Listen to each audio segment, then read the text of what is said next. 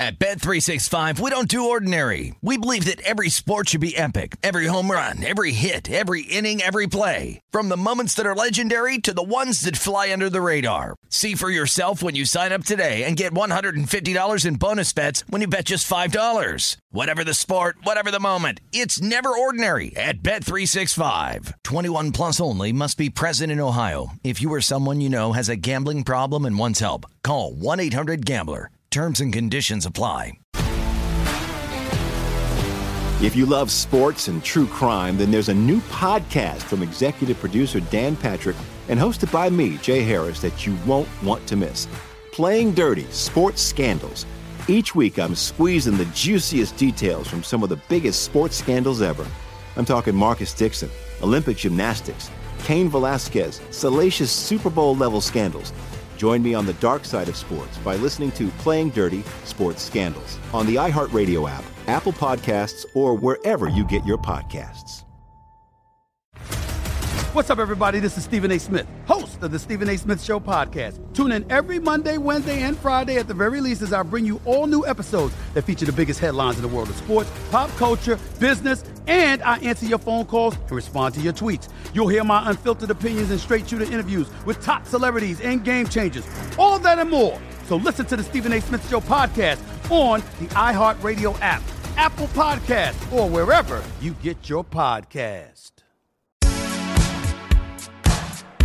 Welcome, everyone, to the SI Media Podcast. I am your host, Jimmy Traina. Thanks for listening. We have a huge episode this week. I'm going to try to do this as quickly as possible. 3 guests, which is rare. Roman Reigns from the WWE will be on the show because the Royal Rumble is on Saturday. So you wrestling fans out there get a nice conversation with Roman. Jim Nantz is coming back for the second week in a row. First time ever we've had a guest 2 weeks in a row. But after the Bills-Chiefs game that he called, I thought it'd be great to get him on to talk about that. And then Joe Buck, who will be calling the NFC title game, Rams-Niners, and obviously called the Packers loss, stunning loss there with Aaron Rodgers in Green Bay, is on the show as well. So we got 3 guests. We're going to get right into it. And then, of course, we have Train of Thoughts with Sal Licata following all that. We still did a Train of Thought segment. Quickly in the archives, check them out. Old interviews, go through them, subscribe, rate, and review. All right. Let's kick things off right now with Roman Reigns, followed by Joe Buck, followed by Jim Nantz right here on the SI Media Podcast. All right, joining me now, I think I can call him an SI Media Podcast regular. He's been on many times, always fantastic to have a conversation with the WWE's Roman Reigns. Roman, how are you? I'm doing good, man. Thank you for having me again. My pleasure. Always fun talking to you. I am acknowledging you. Has to be done. So we're ready to go. Royal Rumble on Saturday. Good to get that out of the way. Now we can continue. We got Royal Rumble. For everyone listening who's a WWE fan, remember it's Saturday, not Sunday. I like the Saturday over Sunday thing, especially this weekend because you have football on Sunday. And it's from St. Louis, WWE Network on Peacock. So everyone check that out. Roman against Seth Rollins, which we will get into. I mentioned Royal Rumble Saturday, NFL on Sunday. So I got to ask, because I know you're a Niners fan. Will you be able to watch the game? I don't know if you have to travel or anything on Sunday, but will you be in front of the TV, locked in, ready to watch? I'll be in this room right here, hopefully. As soon as the Rumble's done, as soon as I'm done doing whatever I'm doing, I'll jump on a flight and get back home. So yeah, it's nice. Saturday seems to work out. I think for everybody, it seems to work out for our business model. The fans seem to like it because you don't have to wake up early for work. You have a full Sunday to recover, however you like to enjoy the Rumble. And then for us performers, I think, especially in a situation where we don't have a Sunday live event to follow up, and we kind of get to, that chance, especially for the SmackDown folks, to be able to go home. That means a lot. How do you feel about the Niners matchup Sunday against the Rams? It's going to be tough. I'm one of the worst casual hardcore fans of all time. You know what I mean? I'm a hardcore fan because of just the history I have and my family, and kind of the generations of our family loving the 49ers. But as far as keeping up with, I'd be the worst fantasy football GM of all time because I just don't know specifically all the details of going on. I love to watch football. I understand the game. And I've just always loved the 49ers. So I don't know. I feel like we've got at least one of the wins on them, because I feel like we played them a couple times during the season, and I feel like we may have gotten one. And then I also think that we've had some decent success against them. But anytime you can play defense, I mean, you stop the run, limit turnovers, win special teams, win the third down battle, and usually you'll come out with a victory. Were you able to watch the win against the Packers?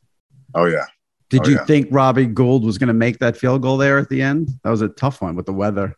Good as gold, man. That's what they say, right? Yeah. He's been clutch for a long time too. And I think, don't quote me on this, but I believe he's been around for a long time and been a very trustworthy kicker. So I don't think, those moments are bigger than he is. He understands them, and he seems to rise to the occasion more times than not. Last one on this. If the Niners do beat the Rams, will you try to get to SoFi for the Super Bowl 2 weeks from Sunday? I don't know, man. I still don't like being in mass, gatherings. It's one thing when it's when it's my obligation as a performer in my job and being a provider. If there was some kind of anybody listening out there, if there's some kind of really nice special box, for us faithful, who want to stay safe at the same time. But if not, I mean, it'll be awesome. We went to the Miami one a couple years ago, and that didn't work out too good. But it was still a great experience. But for me, I think just to kind of try to stay in this little somewhat of a bubble that we've created, and do the best that we can with that to, continue to meet all our obligations and make every week of work that we can. I don't think it'd be the smartest thing to do. Something tells me if you wanted a box, you'd get a box. I mean, you're Roman Reigns, for God's sake. We can figure it out. Yeah. I mean, if I really tried to apply the pressure and use some of the resources, I don't think it would be a problem. You mentioned about, maybe a little trepidation being with big crowds. You recently had COVID, and, in the wrestling world, everyone knows you've had battles with leukemia in the past. So, I know a lot of fans, when I heard it, I was, taken aback. How did that battle with COVID go for you? Because it's all over the place. People say they were sick for 2 days, sick for a week. So what was your experience like? So for me, obviously in comparison to, some of the worst scenarios that are out there and that we've seen through this process of the pandemic, it wasn't bad in comparison. For me, it was mainly, like a pretty good sinus infection, like the bronchitis, cough, a lot of chest tightness. I still feel that actually, when I'm doing my conditioning, because we don't wrestle quite as much and we're doing a lot of 6-man. So for me to, I don't have singles matches as much as I used to. So I have to continue to really push the conditioning on my own. And I've noticed in the past couple of weeks that when I really blow myself up on the bike or running or whatever I'm doing, I can feel that tightness and a little bit of wheezing. So, I mean, it's definitely something serious. Someone who's vaccinated and boosted, it still got to me, and I still felt the effects. And as they weren't, as severe as they can be for some, it did hang around and linger for a while. I mean, it took me, obviously I missed day one, and I tested positive a week before that. And it took me it was like we were just chasing that negative test. And then finally, a few days before SmackDown the following week, I finally got that negative test, and the wife let me back in. So it was a good week that week. So just to be clear, so you're doing a lot of 6-mans and not doing as much singles because you're trying to sort of preserve the energy because you're still feeling some effects. Is that what you're saying? Well, no, we've been running the 6-man tags since we've really come back to the live events and the live touring. And I think, it just helps preserve everybody. And we have such a strong group in the bloodline, me and my cousins. And it's such a blessing to be able to, I mean, anyone who, and I say this kind of hesitantly, anyone that gets to work with their family, which this isn't really work. It's, entertainment. It's fun. We enjoy it. There's a few battles that you go through weekly for, your creative positioning, but in the end of the day, it's a very blessed life. So for us to be able to do this together, continue to kind of travel a little bit domestically, and taking these moments together as a family, and best friends at that. We're second cousins by blood, but I feel like they're my brothers. They've been there since we were 3 or 4 years old. I'm only a few months older than them, so there's so many different connection points and bonds that we have that I can't even articulate. Just so you know, not all of us would want to work with our families. I just got. As I was saying that, I was like, I don't know if everyone's going to receive this the right way, but it's a little different, But the funny thing is, before we even started wrestling, we were working for my sister, installing office furniture like cubicles and desk.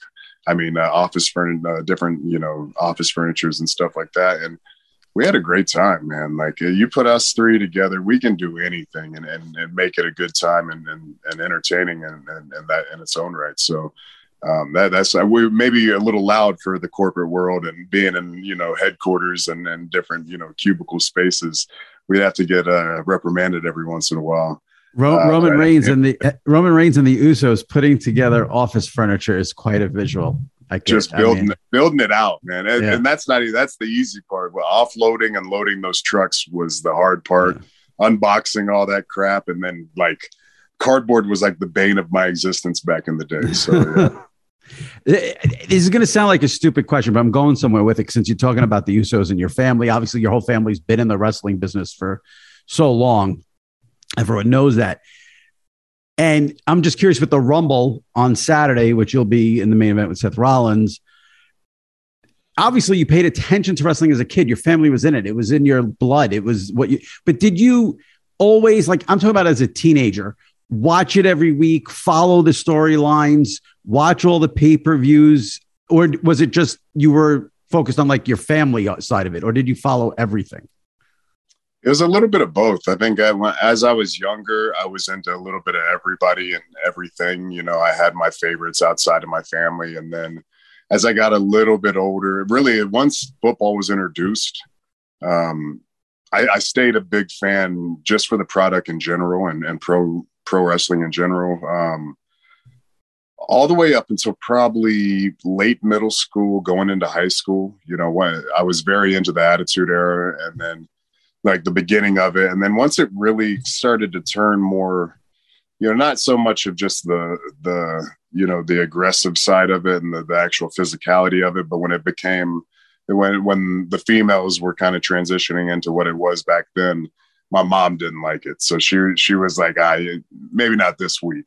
So she wasn't into it as much then.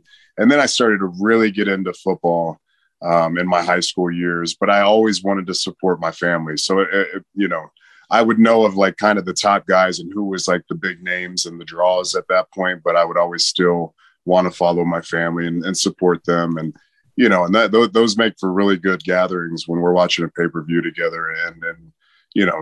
Those barbecues, those days alone are a great time. And there's so many stories I could tell about them, but to be able to come together and watch, one of our family members be a part of this massive production and a pay-per-view like that was, it was always special. Yeah, the reason I was just curious if you had a favorite, not involving yourself, not over, let's say the last, since you've been what you've become the last, 5, 6, 7, 8 years, if you have a favorite Royal Rumble memory, whether it's something funny or a moment or something. I know for me, I'll just throw one out there. There's this famous clip. I don't know how familiar with Bushwhacker Luke. I don't know if you've ever seen it, where he comes to the ring in one motion, gets thrown out in one motion, and walks back in one motion. He's hitting the whole. Well, yeah, I know exactly. That's funny. Yeah, that's funny to say that, because I feel like I watched. This had to be in the late 80s, maybe early 90s, 89 or something like that. But yeah, I was watching, I want to say it was 88 or 89, and just watching all the different characters and just all the different signature trademarks and characteristics that they had. That's a perfect example of, the guy being in full gimmick, doing his walk and then eliminated and then just hitting the walk back. It was hilarious. But there was a time, and I don't know exactly what year it was, whether it was 88, 89 or 90. All these characters had something. And this was like back in the, like Ricky the Dragonstein. They all had animals and, like a thing, Snake the Snake. But like the crowd interaction was crazy. I think Hacksaw came out and he did I think I went back to start counting it, and within like the first 3 minutes, he hit it 40 times. I mean, and the crowd was there for every single one of them. So it was just neat to see. Would that hold up in today, in modern day? I don't know, but the characters and all the signature connections they had with the crowd was pretty neat. Now, at the Rumble on Saturday, WWE Network on Peacock, you have a match with Seth Rollins, who obviously you have this long history with, and you've been close to. When you have a match with him, and you do, and it's a big match, the Royal Rumble, it's one of the signature WWE pay-per-views. Is it easier because you're working with a friend like that, or are there other challenges involved because he is a friend? And how does that work out if it's someone you're tight with as opposed to someone you maybe not be as tight with in the company? I think it can go both ways. We're in Mania season, so this is when you got to really tighten it down, and this is when that positioning becomes very important, and the jockeying for, that political power and then, also just keeping yourself in the best light, and representing your individual product and brand of what you've been building, really is important. To have that chemistry, obviously, and that history to kind of fall back on that's always a plus. But at the same time, for me, it's kind of strange, because he was just thrown into this position, whether he deserves it or not. I mean, I guess that's for the fans to decide. You ask me, I don't think so. I think, he should have stayed on Raw and continued to pursue that WWE championship. For me, if he was a good friend, he would have been like, maybe I won't say I appreciate the offer, Adam Pearce, but you're an idiot and thank you. Because at the end of the day, I'm who I am and I'm doing what I'm doing, and he is who he is and he's doing what he's doing. And we can let the people measure it up, or we could just go straight to the facts. You know what I mean? I'm on a different level than all these guys. So does he belong in the ring with me? I think so. I think he's the top tier performer in ring. You can put Seth Rollins in the conversation with anyone, but when it comes to the 360, the total package of what we're doing, it's not even his fault. You know what I mean? They're all there. It's like they're playing Atari and I'm over here on a PS5. I'm just levels ahead of everybody. We're thinking of things way before them. So if he was smart, he'd just apologize for accepting this match. You know what I mean? Kiss the ring, acknowledge me, bow down, and go back to Monday. You know what I mean? I love it. That's a good sell. That's a good sell, right? Let me ask you this about, what you guys are, and I hate when people don't get this who aren't part of the wrestling world and follow it. You're performers, you're actors, you're entertainers, and then you have this unbelievable physical ability. But could you do Seth's gimmick in terms of like would you come out with the drip and wearing those suits if that was something they wanted you to do? Or do you have to feel the gimmick and sort of be, what he's done with those suits and the way he comes out, it's become such a major thing. Can you do that, or would that not fit your personality? Jimmy, come on. You never seen me on a red carpet. You never seen me, even in media. Listen, you've never won anything on a red carpet. This drip thing before drip was drip. You know what I mean? These young kids and would think they're starting something new. We can go in the closet right now, and it's like Goodfellas. We're just fingering through all these suits. Is there money stashed in there? There's probably a little bit of money stashed in there, but I could absolutely do anything I wanted to do as long as I put my mind to it. And, obviously you have to connect to it. I wouldn't go as outlandish. I mean, my suits are something you can wear every single day and it'd still be like, oh, damn, that guy, you see what it, you know what I mean? Every time I wear a suit, Paul Heyman's jaw just drops because he's a suit guy and he already knows what it is, you know? So are they as crazy and flamboyant? No, but just sharp, you know. Tribal Chief is just, you know, like the needle, the top, you know, the top level is the Tribal Chief look. Is there a brand of suit that you prefer? Like, what's the go-to? Armani or something like that? Custom. From Italy. So that was a stupid question. Yeah, it's got to be custom. Now, I will say this in terms of your drip.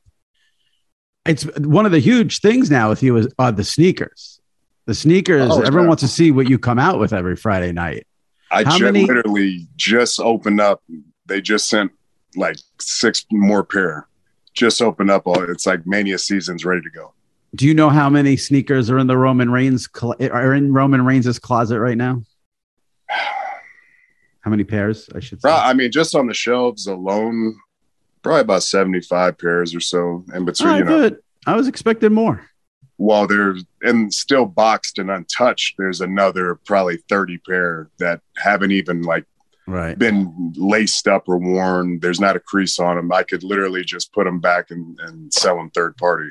Do you have a favorite pair? I think the ones, you know, the Jordan 1s are up there. They're probably number one. I like the Jordan 4s as far as the aesthetics of them, but all the way around. I mean, so I went to the zoo with the family twice this year. And the first time I wore the 1s, and my sons, they have the same, you know, they have them too. So we all kind of match with those guys. And they were comfortable. I mean, we walked, you know, you walk through a zoo and you're walking miles, and I did not have any aches in the world. It was good to go. I wore the 11s on this last trip a couple weeks ago, and I did good for a while, but like towards that last couple hours, we were all kind of aching. So I would say the 1s. They're, and it's funny because Jordan, I think he didn't agree, because I think when he wore them, like, you know, he wore a throwback pair, and he was like, man, how did I like play at a high level in these? But for me, the 1s are it. You know, it's funny when you just said that you took the family to the zoo. Right away in my brain, I listened to this sports talk radio host, Chris Russo, who's on Sirius XM, and he was a host in New York forever. And remember there was a few years ago, there was this big controversy at a Cincinnati zoo where a kid got in the gate and they had to like shoot the gorilla so the gorilla wouldn't kill the kid. And he was talking about it on his radio show, and he was sort of defending the family of the kid. And he said, he goes, listen, I'm going to be honest with you. The last thing any parent in the world wants on a hot summer day is to be at a zoo with your kids. And when you said you took your kids to the zoo, I'm thinking you have, which I've mentioned before, 2 sets of twins and another child. I think you have 5 total. Yeah. 5 kids at the zoo. Was that a rough day, or do you and your wife like have it down pat where you could do it and everything is smooth? Or by the end of the day, did that feel worse than being in a WWE match? Well, we did it. So it wasn't bad, but we did it like a village. My mother-in-law, my father-in-law was there. Smart, my sister-in-law who works for me and helps us out in that capacity was there. So, but what we did is just we kept the babies in the twin stroller for the majority. We gave them about an hour and a half of walking around, and that's when it was like, oh God, dude, come on, like, let's go. They get distracted and they start doing their little drunk baby walk everywhere. It's cute, but at the same time, it's like, all right, let's push through this. My big boys are good. They're troopers and they listen now. So for the most part, so it wasn't bad. But yeah, if it was just me and the wife, it probably would have been rough. Yeah. I want to get back to the Rollins thing. We got just because one of the big things when he did you guys had a good back and forth on SmackDown, and he brought up Jon Moxley's name, and in the wrestling world, that's like, you know, who, you know, whenever, you know, AEW, I guess a couple of months ago mentioned some WWE guys, The Miz and John Cena, and now he mentioned Moxley, and everyone online freaks out because that's what we do online. Did you know that line was coming, and did you appreciate that line? I mean, you know, I never shy away from our history. Those two are my brothers, Mox, Seth. I mean, we've achieved, gone through the highs and lows, the ebbs and flows of it all. So that'll never change anything. I always have a deep love and respect for both of those guys. And Mox was actually, I mean, he'll probably tell you too, me and him were like super tight, you know, within the Shield and maybe even a little bit closer. They may have been like super bonded through wrestling and what they had done in FCW and prior to WWE. But when it comes to just like whether we were wrestlers or not, me and Mox, we're friends, you know what I mean? Like we're the type that just can hang out and have a beer. Well, I guess not anymore, but yeah. You know, it's funny because maybe a couple, you know.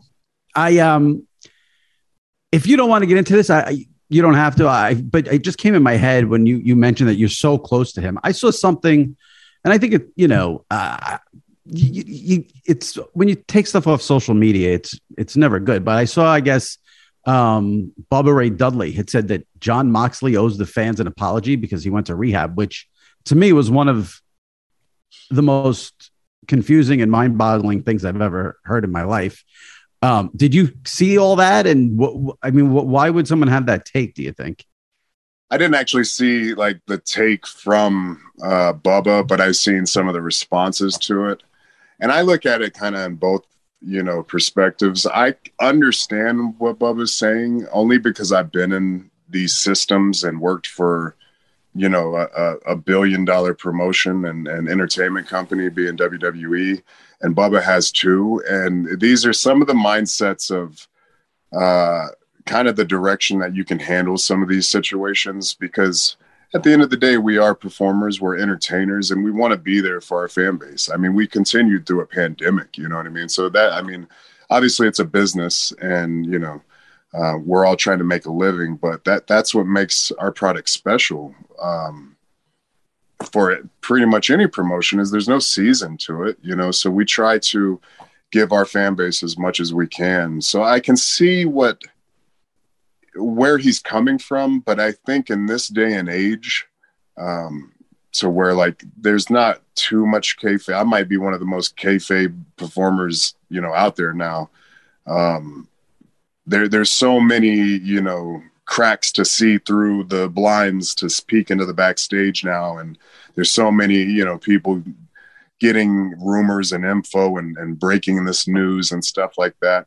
But I think in this day and age, especially with, you know, how much awareness there is for mental health and taking care of yourself and prioritizing you, I don't think he owes anyone an apology. I think the fact that he was responsible enough to do what needed to be done, and then also not shy away from it to help other people, because, you know, you rarely talk about those people that are just 100% inspired and motivated by what Mox did, and having that, you know, brutal honesty with himself and everyone else for that matter. I don't think he owes anyone an apology. I see where Bubba could be coming from in a very corporate mindset of, you know, prioritizing our fans.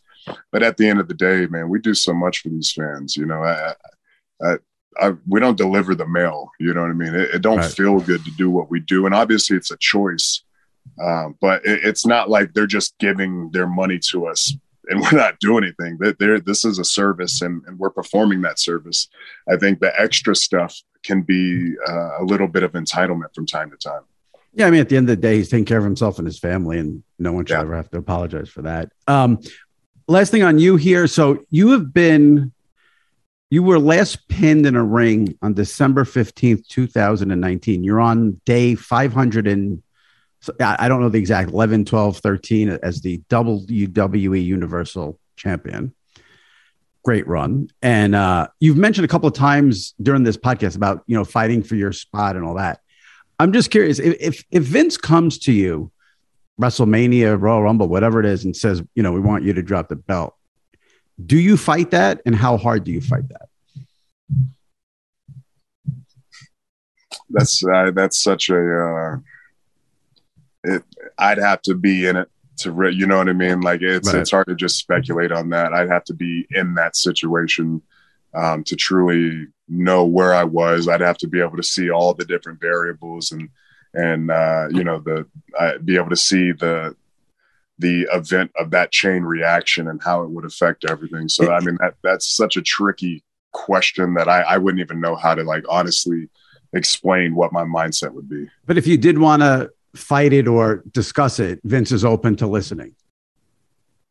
I'm the man. Yeah, he better listen. You know what I'm saying?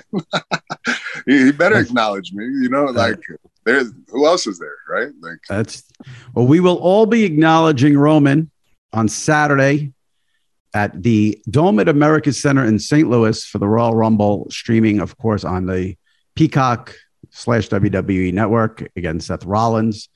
And I hope you keep the belt. I don't want you dropping the belt to Brock Lesnar. So tell Vince that and keep it going. And I appreciate you coming on and giving us some time here. And be well, stay safe.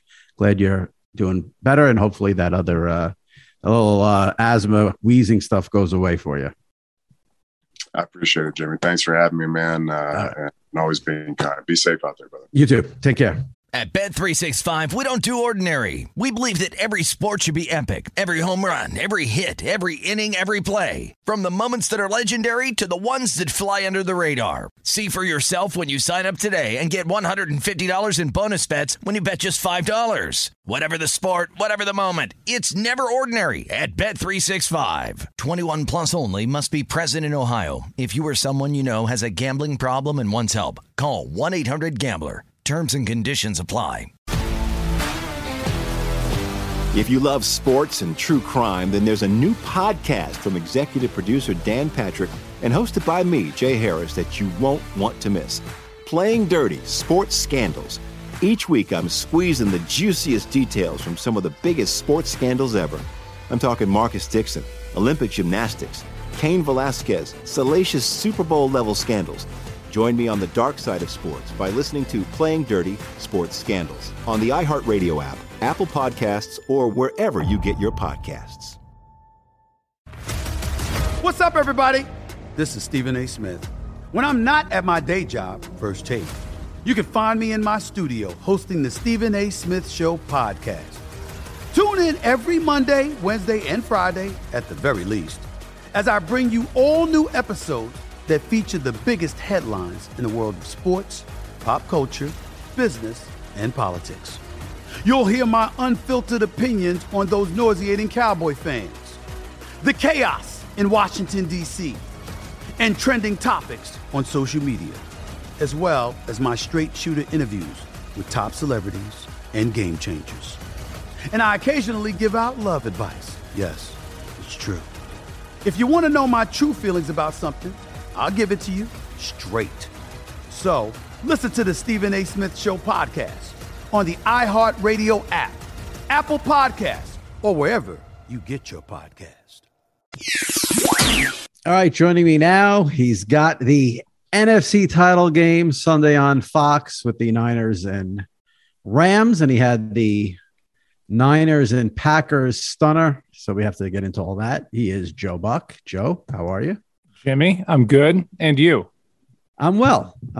It was a great weekend. So hard not to be good right now if you're a football fan. That was a fun 2 days. And for me personally, not that you're asking, but doing that game Saturday night, getting home, and then spending Sunday with my wife and my two sons and watching those two games was a blast. So it's kind of fun when you have the Sunday game and the Saturday games happen.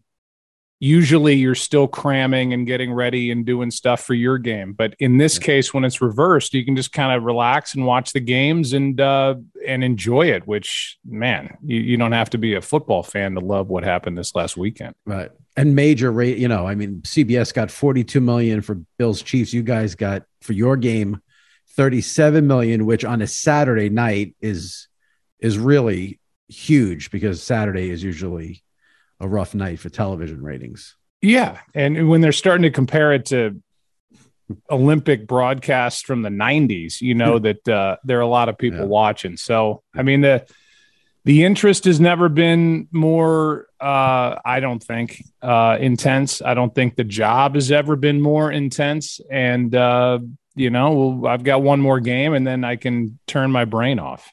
What do you mean by the job has never been more intense? I just think when you do a game for however many millions of people in today's world with social media, you realize that if you step outside of the midline, and you and I have talked about it before, but if you step outside the midline or you make a mistake, I mean, mistakes happen. It's live TV, but when it does, it's like, oh my God, I called, Travis Kelce, Jason Kelce, and now I'm the idiot that I'm going to get stuff hurled at me in the town square. And when you do a game like that, well, let me rephrase. You should never do a game like that. You should just let it hang out and just go. But it's becoming harder and harder to do that. Yeah.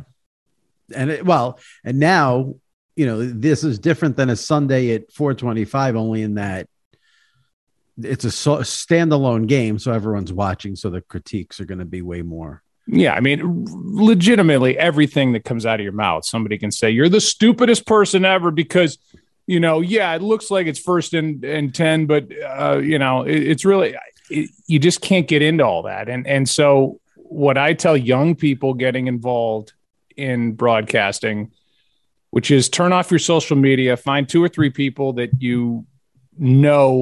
have your best interest at heart and can be real critics and can give you good advice. Listen to those people, turn the other stuff off. I have to do that too. Otherwise you just get buried in that stuff and it just becomes deflating. I will say, and I think we have talked about this before, but well, first of all, on Saturday night, I did not see much backlash at all of your broadcast. And usually, like you said, people pick on everything. I didn't see anything really that stood out on Saturday. And there has been, each big game you do, there is more and more of a wave of, like, the narrative now on Twitter is more like, if you don't think Joe Buck is great, you're the asshole. So that's a good turnaround. Yeah, those are the tweets that I send out. Yeah, exactly. I send those out too. So I thought your call of the block punt was phenomenal.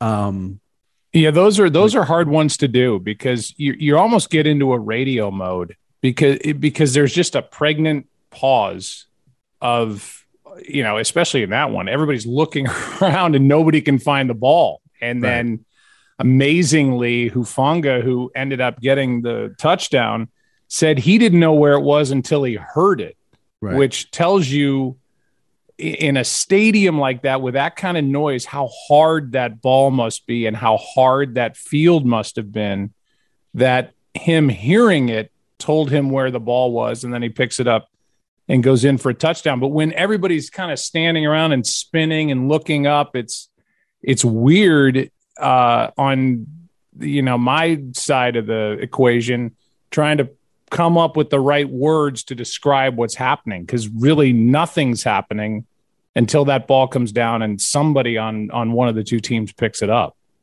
Tell me, I'm curious. I want to know from you, what was that stadium like after Robbie Gould drilled the field goal? Was it shock more than anything? Were people angry? Because, Rodgers in his postgame conference was completely shell-shocked.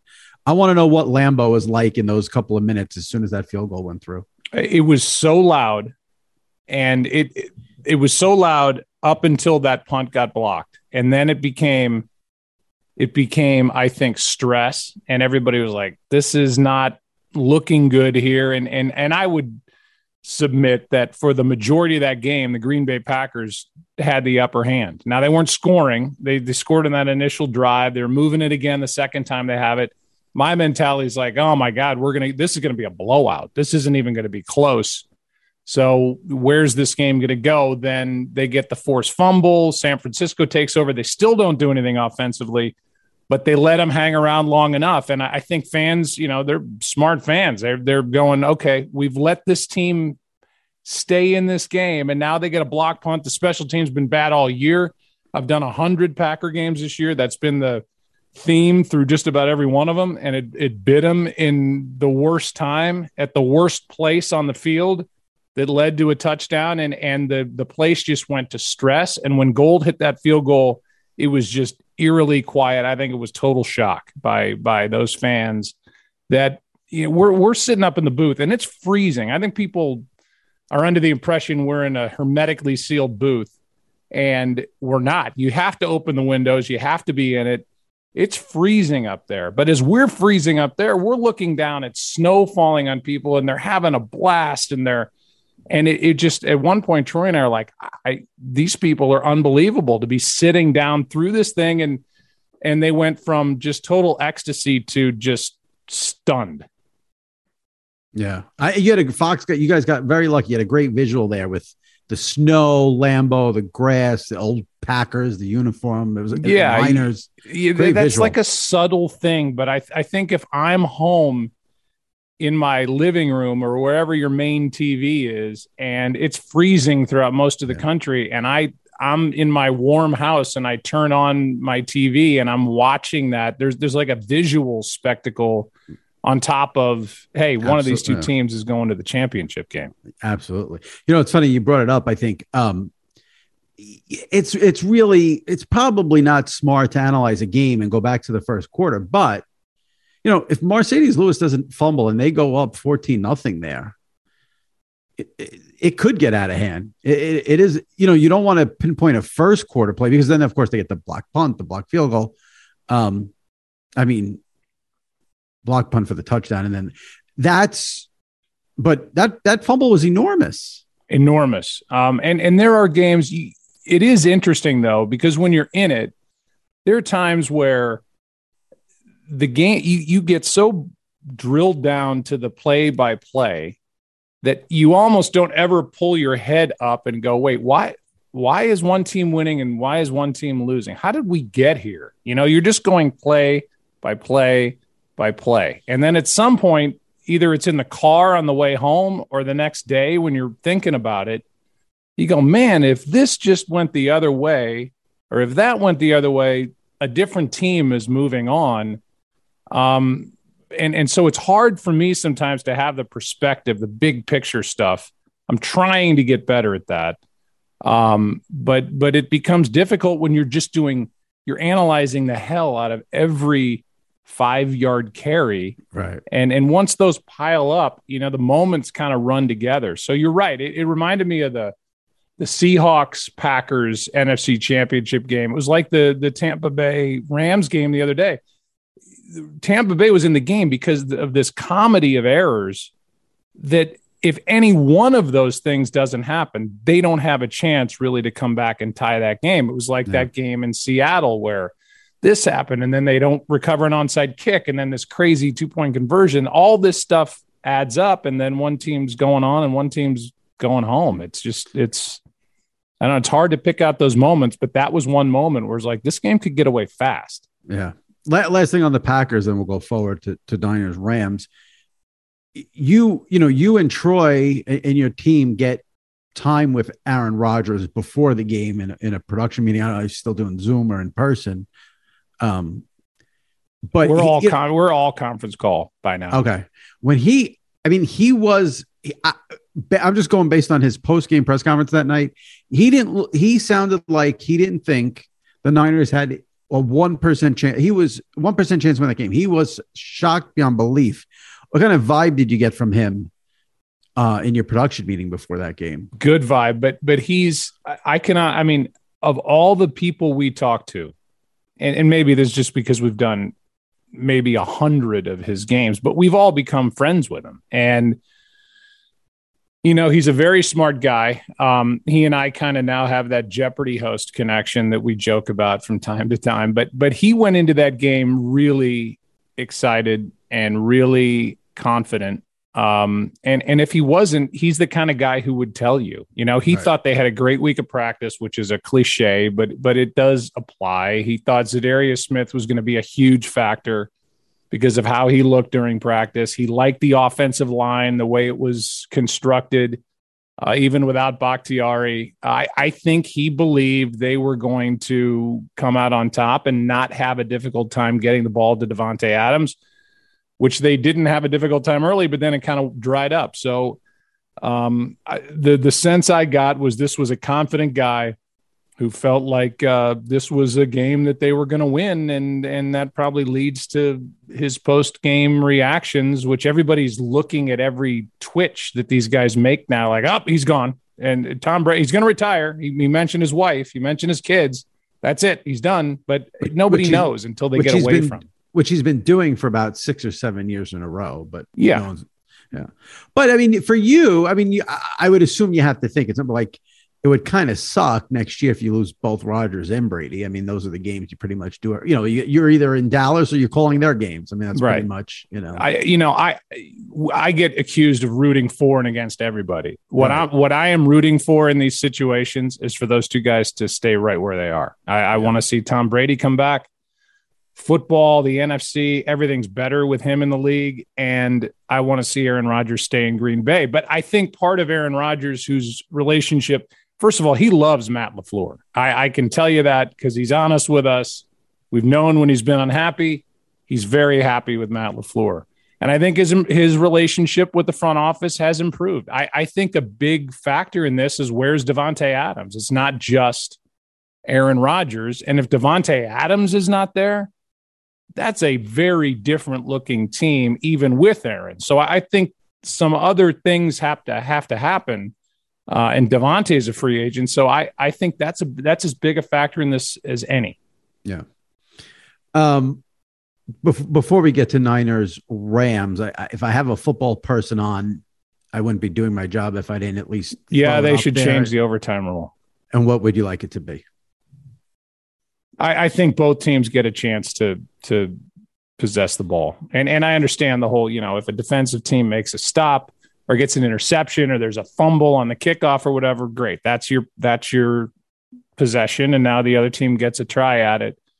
But I think anybody watching that game that was invested in it was like, I just want to see if Josh Allen can answer. I mean, that's just what felt like you wanted to see happen. So I think the overtime rule in the regular season is fine, but in the postseason, I would make sure that both teams get one crack at it. All right, so you got Niners, Rams, 6:30 Sunday on Fox. Now, help out just I'm a dumb New Yorker. I don't know what's going on out there, and we're taping this Tuesday. We're early in the week, but so far the main storyline on this game is Niners fans buying all the tickets and invading SoFi. Is that going to does it appear that that's going to happen? Well, that story is evolving here early in the week because the clips that I read up until this morning were that if you went online to buy tickets for that game and you checked out after buying your tickets and you had a zip code that was Northern California, they would refund your money and you don't get your tickets. So that got a lot of headlines. Now today, Troy sent me something that said that's not the case anymore. And the 49er fans are supposed to overwhelm SoFi Stadium even more than we were there week 18. I was going to say, you did that game. Give me what did it you was think? unbelievable. Was it 50? Never, Jimmy, been in a home stadium. And that stadium is a 100 out of 100. It's so good.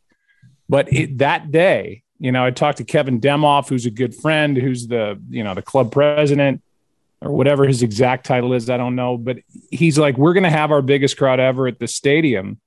And halfway through, I was thinking because half of San Francisco is sitting in here and it was a ton of red. If the home team of a team that good has to go to silent count at the end of the game, something's up. So would you say more than 50% Niners fans at that game? I would say 50-50.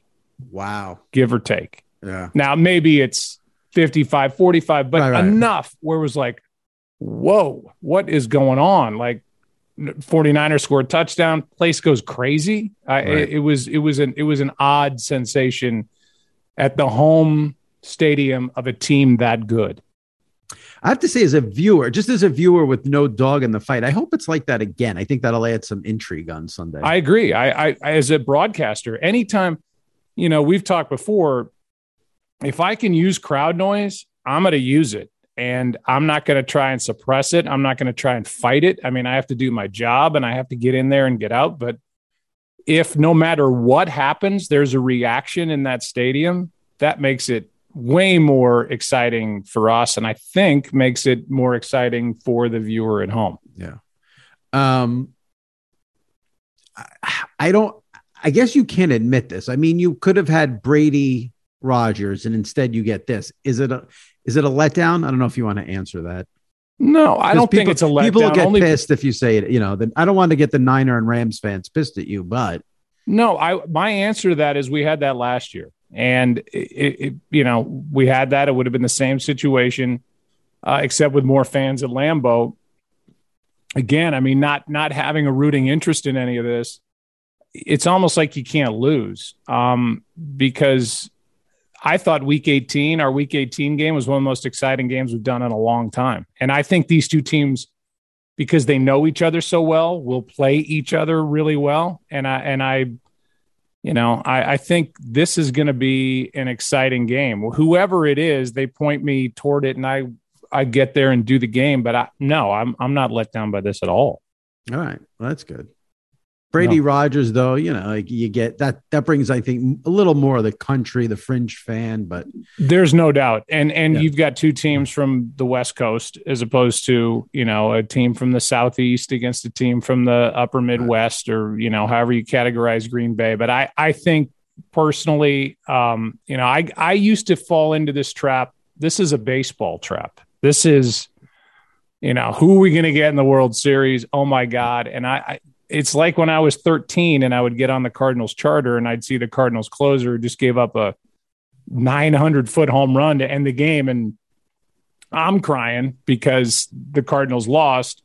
They're having fun. And it's like the rooting part of me is almost entirely dead. The only team that I root for openly is the St. Louis Blues. And beyond that, I don't root for matchups, because every time you think it's set up to just crush, you get bitten, and then you get surprised by some matchups. But this wouldn't be a surprise. We just did it 3 weeks ago, and it was phenomenal. Yeah. I mean, it's kind of, I guess, I don't know if double-edged sword is the right. Listen, Rodgers and Brady, everything sort of is built in there. You don't even have to prep for that, at least. But there is something to say for new blood here. So I could see it going both ways. Well, it's always different from what the network, and that's hard to put a face to once. The network wants Rodgers and Brady. I don't know. Yeah, the guys doing the game are when it was Yankees, Yankees, Yankees, Yankees, Yankees, Yankees, Yankees, and I loved every second of it. But every once in a while you throw another team in there, it's like, okay, we have new stories to tell. And that's kind of the fun part of the job. Maybe Jimmy G will bring in some fringe fans because, he's very popular with the ladies. So, oh my God. I mean, from my daughters to my wife to, other people I work with, not naming names. It's like, oh my God. Okay. Got it. Yeah. I'm not proud to admit this, but I have a little bit of a TikTok addiction, and Jimmy, you go on TikTok and there's all these posts from women saying who is this guy? I want this guy. This is my new favorite football player.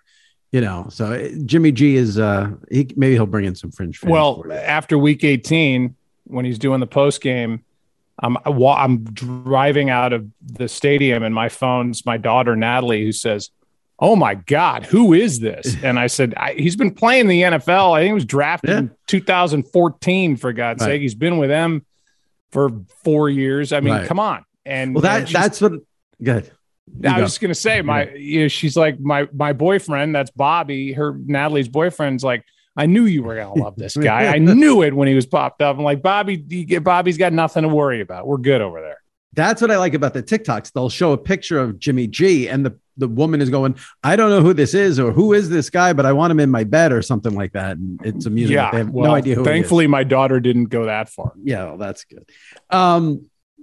Let me ask you a couple of things, little fun stuff before we wrap it up. I was surprised it ended up being such a big deal, but it was funny when Troy made the comment about not doing the Dallas Niners game. I took it as tongue in cheek, but he was really pissed that he wasn't doing that game. What was your take, and how did you feel about CBS getting what should have been what normally would be a Fox game? Yeah, it made all the sense in the world. The workings of the business. I mean, they paid extra money to have that time slot, and that was the obvious choice to go into that time slot. So we all understand that. The people on the inside, people on the outside are like, why aren't you doing this game? They're friends of mine, but you don't want to, nobody cares. Nobody cares about that kind of stuff. But when Troy said that, And I know you had him on recently, and he's obviously one of my best friends in the world. I have worked with him for 20 years on the air now, and I don't think on air he's ever said anything that surprised me to the point where I almost couldn't talk. And that got me. I mean, as you can see, I'm like, oh. I was wondering if you knew that, if you had talked beforehand and you knew he was going to drop that line. I had no idea. My hand to God, my on the health of my kids, I had zero idea that he would say that. I think it's hilarious. And I love it. To me, when he does that stuff, it is friggin' gold. I love that. Can you share? You don't have to, but if you can you share like what you said to him when you went to break? Like, did you say, I can't believe you said that? Or was there a conversation? Well, the funniest thing was, we've got all these people in the booth that, you don't ever see on camera, but I've got a stat guy. I've got a spotter guy. He's got a spotter guy. There's an audio guy. Mike Pereira may have been in, I think. Yeah. Mike Pereira was in the booth. He said it, and I'm looking at Troy, who's to my left, and then I'm just watching the reaction almost at the same time of everybody in the room, like hands up, like, oh my God, I can't. But afterward, I was like, you are a beauty. I can't believe you just said that on television. And I laughed. I was like, good, keep going, whatever. Let's have fun. Whatever the score was, it wasn't very close at the time. That's great. I think I've said this on Twitter, but Troy seems to have entered the like zero fucks given zone. Yeah, he's edged his way in there. Which you know me well enough to know that I'm all for that. And I think, when you consider where he started, and it continues to this day, but on those Cowboys teams, he had to be the voice of reason. He had to be the straight-laced leader of the Dallas Cowboys. That was called for back then. And I think it just took time. And I remember early on, he said something about Donovan McNabb in a preseason game. And the reporters after the game asked Donovan about what Troy said in the game. And I think it hit him like, when I say stuff, meaning Troy, not me, when Troy says stuff, people perk up. And if he says anything with teeth in it, it's on a crawl, like on different sports channels. So he has to be really careful with that. And in this world, you can be as opinionated as you want, but then you got to live with the fallout and you got to answer questions about it. And then it becomes but he's good at that. He's very good at that, with living with the fallout and dealing. He's excellent with that. He is. And he's not scared. And he's not a guy that if you don't like him, okay, fine. I think he gets a little bit of a chuckle, a legit chuckle when he gets ripped on Twitter or I get ripped. We talk about it all the time. And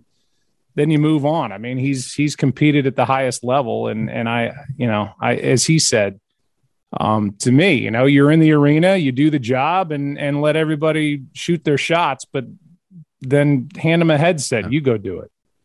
The best thing about, I shouldn't say the best thing. One of the things I love about Troy is that, and I said this on Twitter too, is he's the only analyst out there who'll kill the refs when they deserve it.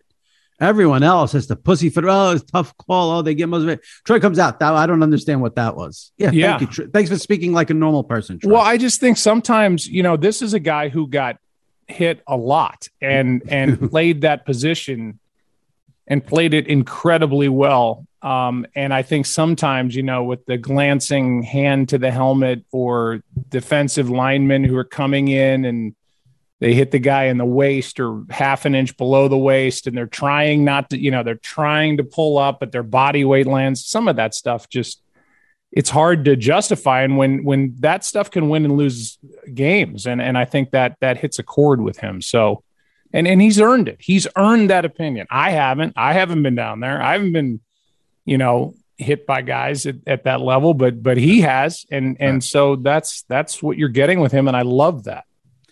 There's been a lot of rumblings about Troy. Have you thought about life after Troy, if it's a possibility? I try not to, because it's been 20 years and I can honestly say the same hand to the same God. He and I have never had one moment. We've never had one moment where we have felt like, at least I haven't. And we talk about it all the time. We're just lucky that we're good friends. And in this business, with as much as there is on the line, at least in our own minds, every time you go on, and this business can be kind of backstabby, and everybody's climbing over one another to make something happen for themselves.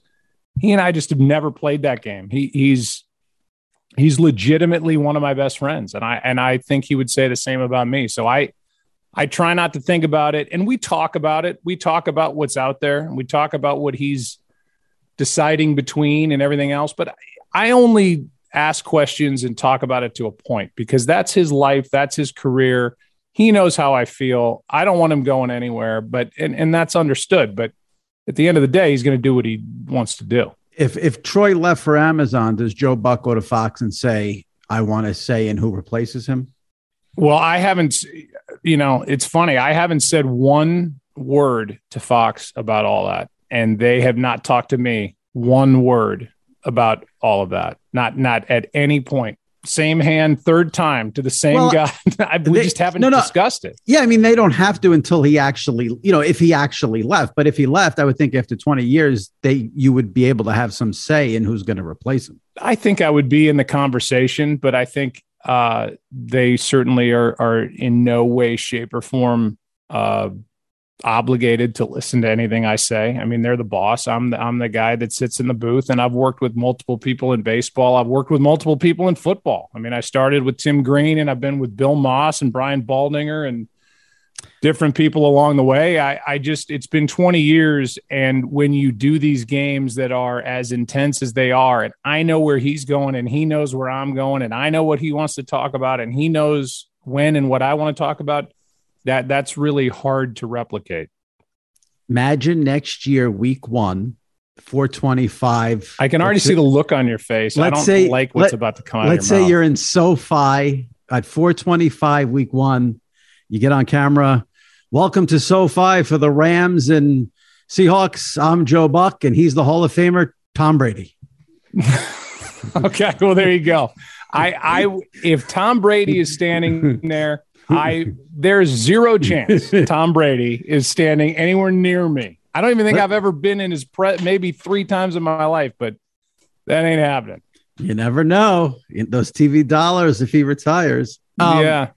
Last thing, you've been such a good sport, but now we'll really have some fun. We both are diehard. We've talked about this a million times. Howard Stern fans. Yes. Did you listen to Monday's show by any chance? You're going to have to. I mean, I listened. So, this goes into Bengals Chiefs. Oh, they were talking. Yeah, I was stunned. They were talking so much football.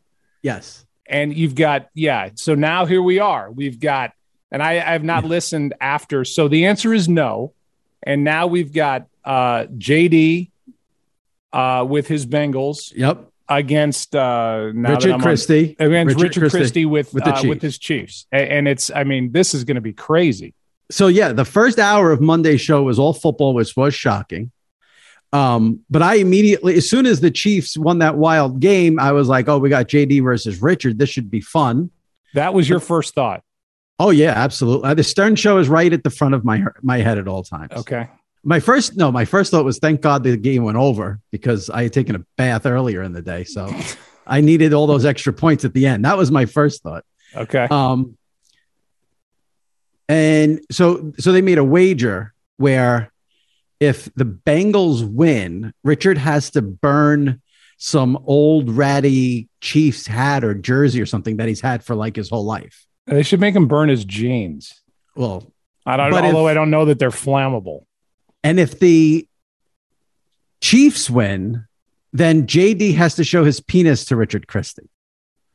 Now that seems like an odd. I mean, shouldn't most bets and equations even out somehow?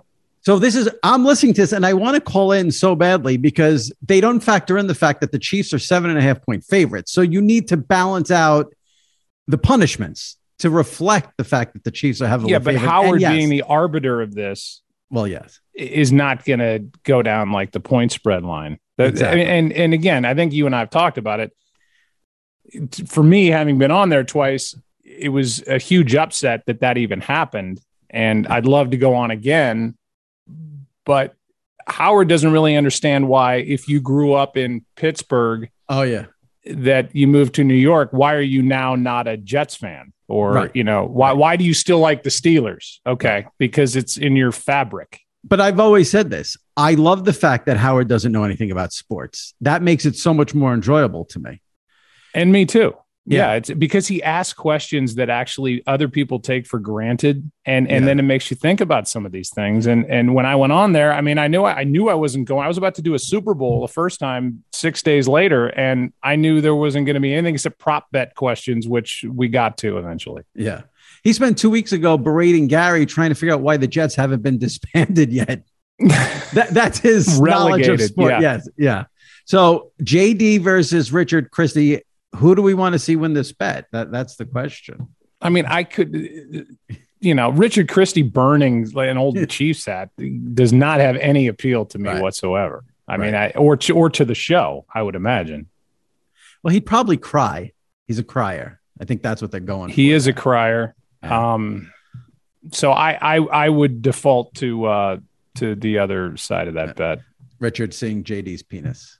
Yeah, I mean, you're the one saying that. I'm just saying. I'm not saying it. That's what the bet is. Yeah, I know, but you're the host. I'm the guy with more to lose. So you go ahead and say it. I'm just saying that's what's on the line. Okay, understood. All. Yes. Yeah. So I again, as you said, the Chiefs are favorites. So we're pointed directly for that Armageddon. My favorite thing is Howard gets all this crap now for being like politically correct, or he's gone Hollywood, meanwhile, they have a Super Bowl bet where one guy has to show his penis to another guy. So that's how politically correct the show is. My only question as we wrap up is, are you going to ask Nance this shit too, or is this just me? Well, here's the thing. I already taped with Nance. Oh, let's reopen that. Make it 3 in a row. And what I'm going to do is, when I finish with you, I'm going to go on camera and flip a coin to see whose interview goes first. Because people get very pissy if they don't get with a podcast. I don't understand why nothing's better. It's all the same. There's no better. I don't care. You don't need to flip a coin. I'll lose. Yeah. Jim can go first. Well, I was trying to think about it. So there's actually a third guest on this edition. We have Roman Reigns, who because you got to do the promos for SmackDown all the time. I did a Pizza Hut commercial with him. Oh, did you? He's a great guy, isn't he? Great guy. Yeah. He comes on here all the time. But wasn't he like a backup defensive lineman at Michigan State or something? Georgia Tech. Georgia Tech. Yeah. So, good guy. Great guy. Comes on all the time. So they have the Royal Rumble on Saturday. So he's going to come on. So I'm going to put Roman on first. This way, like you and Nance, no one gets upset about. If I'm on third, nobody will hear any of this, and we can revisit the Richard Christie bet. Everyone, that's the thing. It's a podcast. People will hear it. If you're third, second, it doesn't matter. I don't care if anybody hears this. You're making an argument to me, and I don't care. Fine. Great. I hope everybody hears this. So I can put you third and you won't be offended. You can put me fourth. How about that? I don't want to put you third because I feel like you're so nice for coming on. Nance was on last week, so he could go. Yeah, what's going on with that? I mean, I'm a little perturbed. I'm a little disturbed. Well, listen, he had one for the ages there with Bills Chiefs. So I had to talk about that game. And, I didn't want to bring it up, but did you ask him to come on or did he ask to come on? I asked him to come on. You asked the same human being to be a guest on your podcast 2 weeks in a row? Yes. Well, here was the natural thought in my head. There's nobody in America cares about anything but one thing, the NFL. There's 2 NFL games this Sunday. This is the last week of the season for the normal regular football fan. The Super Bowl is bullshit. It's for the fringe fan. This is the last real Sunday. Who are the 2 men calling the games? Joe Buck and Jim Nance. That's who I wanted on the podcast. Okay. But just so you know, here are the 6 words nobody ever wants to hear. Will you be on my podcast? And you hit him with that 2 weeks in a row. He could have said no this week. He's got little kids. He's living in Nashville with homes in Pebble Beach and all this life. And he's got a clothing line and all these things. And you're asking him 2 weeks in a row to do your podcast. Yeah. I know. Ridiculous, right? It's ridiculous. It's over and above. The only thing worse than asking someone to come on the podcast is when I have to ask someone to listen to the podcast. That's fair. I mean, it's just, you got to just be a total whore on Twitter and it's really bad. It's just bad. Yeah. Well, that's what clickbait's for. What do we got for clickbait this time? Joe on Troy leaving Fox? Yeah. I haven't talked about it publicly anywhere. I don't know anything. There's nothing to say. I hope he stays. That's it. That's all I got. Now, I'll be dead serious here. If I was a real dick and one of these bloggers who do this, I could easily put Joe comments on having Tom Brady as his analyst next year. No, you could. And then you could say, but just hang in there because he's 51 minutes into my podcast. People will be listening. Okay. Joe, I appreciate it. Have a great game. And hopefully you and Troy continue on for many, many, many years. That'd be nice. Enjoy listening to you guys. That'd be nice. Thank you. Thank you so much. Thank you for saying yes when I said, can you come on my podcast? Well, I mean, there's pressure. If Nance is willing to do it 2 times in a row, I should at least go on once. If you were calling the Super Bowl, I'd ask you again next week. But Al's doing it. So. Yeah, I'd have to try to fit that in. Yeah. I have 2 weeks. You have your own podcast. Do you book the guests or do you have a booker? We don't do guests anymore. Okay. Smart. We got more traction when it was just Oliver Hudson and me with our Daddy Issues podcast, available wherever podcasts are found. There you go. We'll leave it right at that. Let the plug sit. Yeah. Joe, I appreciate it. Take care. All right, buddy. See ya. Thanks. At Bet365, we don't do ordinary. We believe that every sport should be epic. Every home run, every hit, every inning, every play. From the moments that are legendary to the ones that fly under the radar. Whether it's a walk-off grand slam or a base hit to center field. Whatever the sport, whatever the moment. It's never ordinary at Bet365. 21 plus only. Must be present in Ohio. If you or someone you know has a gambling problem and wants help, call 1-800-GAMBLER. If you love sports and true crime, then there's a new podcast from executive producer Dan Patrick and hosted by me, Jay Harris, that you won't want to miss. Playing Dirty: Sports Scandals. Each week, I'm squeezing the juiciest details from some of the biggest sports scandals ever. I'm talking Marcus Dixon, Olympic gymnastics, Cain Velasquez, salacious Super Bowl-level scandals. Join me on the dark side of sports by listening to Playing Dirty: Sports Scandals on the iHeartRadio app, Apple Podcasts, or wherever you get your podcasts. What's up, everybody? This is Stephen A. Smith. When I'm not at my day job, First Take, you can find me in my studio hosting the Stephen A. Smith Show podcast. Tune in every Monday, Wednesday, and Friday, at the very least, as I bring you all new episodes that feature the biggest headlines in the world of sports, pop culture, business, and politics. You'll hear my unfiltered opinions on those nauseating Cowboy fans, the chaos in Washington, D.C., and trending topics on social media, as well as my straight shooter interviews with top celebrities and game changers. And I occasionally give out love advice. Yes, it's true.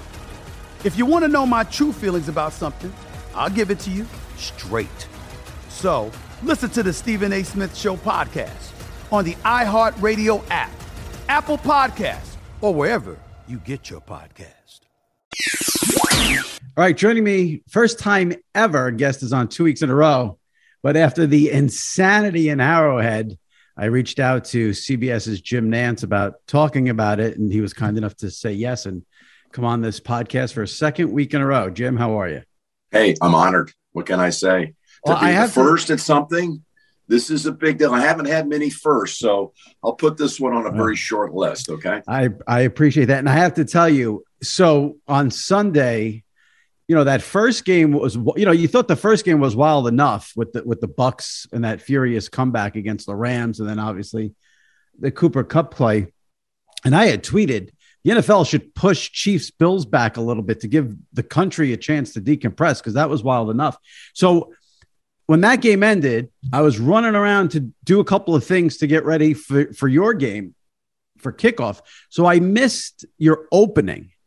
And at one point I checked Twitter and I had a ton of tweets from podcast listeners saying Jim Nance wore the purple tie. Oh, of course. So these listeners were on top of it, and they let me know you had the purple tie on that we discussed last week. Yes, my fashion designer, Jimmy Traina. Yeah. We pulled out what we call a purple forget-me-not tie. So you can't go red or orange this week. So I think blue, a little royal blue. It's a big week for blue. It's a definite big week for blue. I thought you were going to talk about something we did at the beginning, because we're coming off that game you just documented. It was so exciting. And, of course, what I'm thinking, we're doomed. We got a blowout on our hands. There is no way this league's coming up after 3 straight games like that with another one. And I think it topped them all. I'm glad you brought that up, because we did talk last week. I said it to you last week. You guys had the game of the week. You guys had what a lot of people thought was the real AFC title game. We'll see how it bears out this week. When that game started, and the expectations for that game were very high, but then you get 3 games, that we got. Bengals win it on a field goal. Unbelievable job by their rookie kicker. You had the Aaron Rodgers mess on Saturday night. Brady come back on Sunday. And then it was like, can this game live up to the hype? And oh my God, you talk about living up to the hype and then exceeding it. Couldn't ask for anything more on Sunday night. I looked at Tony in the opening and said, how do we get our mind around what's just happened this weekend? And I said, the way it's going with the visiting team winning on field goals at the gun, I said, this should be a very big night for Tyler Bass, which would have been unbelievable. It came down to a Bass kick. But no, I really, truly kind of felt like somehow the football gods are going to even this thing out. And we're going to have I didn't think going in all week preparing that anyone would be dominant, but I just, I was worried that we wouldn't have a game that would be as memorable. And what it turned out to be, Jimmy, the last 36 hours, I've heard from so many people. I've never had the feedback, even calling Super Bowls. I've never had the feedback I've had off of that game. The remarks that have been so beautiful by people in the industry, people outside the industry, how much they enjoyed that game, that broadcast. It's meant a lot to me, but there was one prevailing theme that comes out, and that is people are saying that it might be the greatest game of all time. Yeah, it's interesting. I was thinking about that. For me, I don't know, maybe this is I'm not a New York Football Giants fan at all, never was, but I am in New York.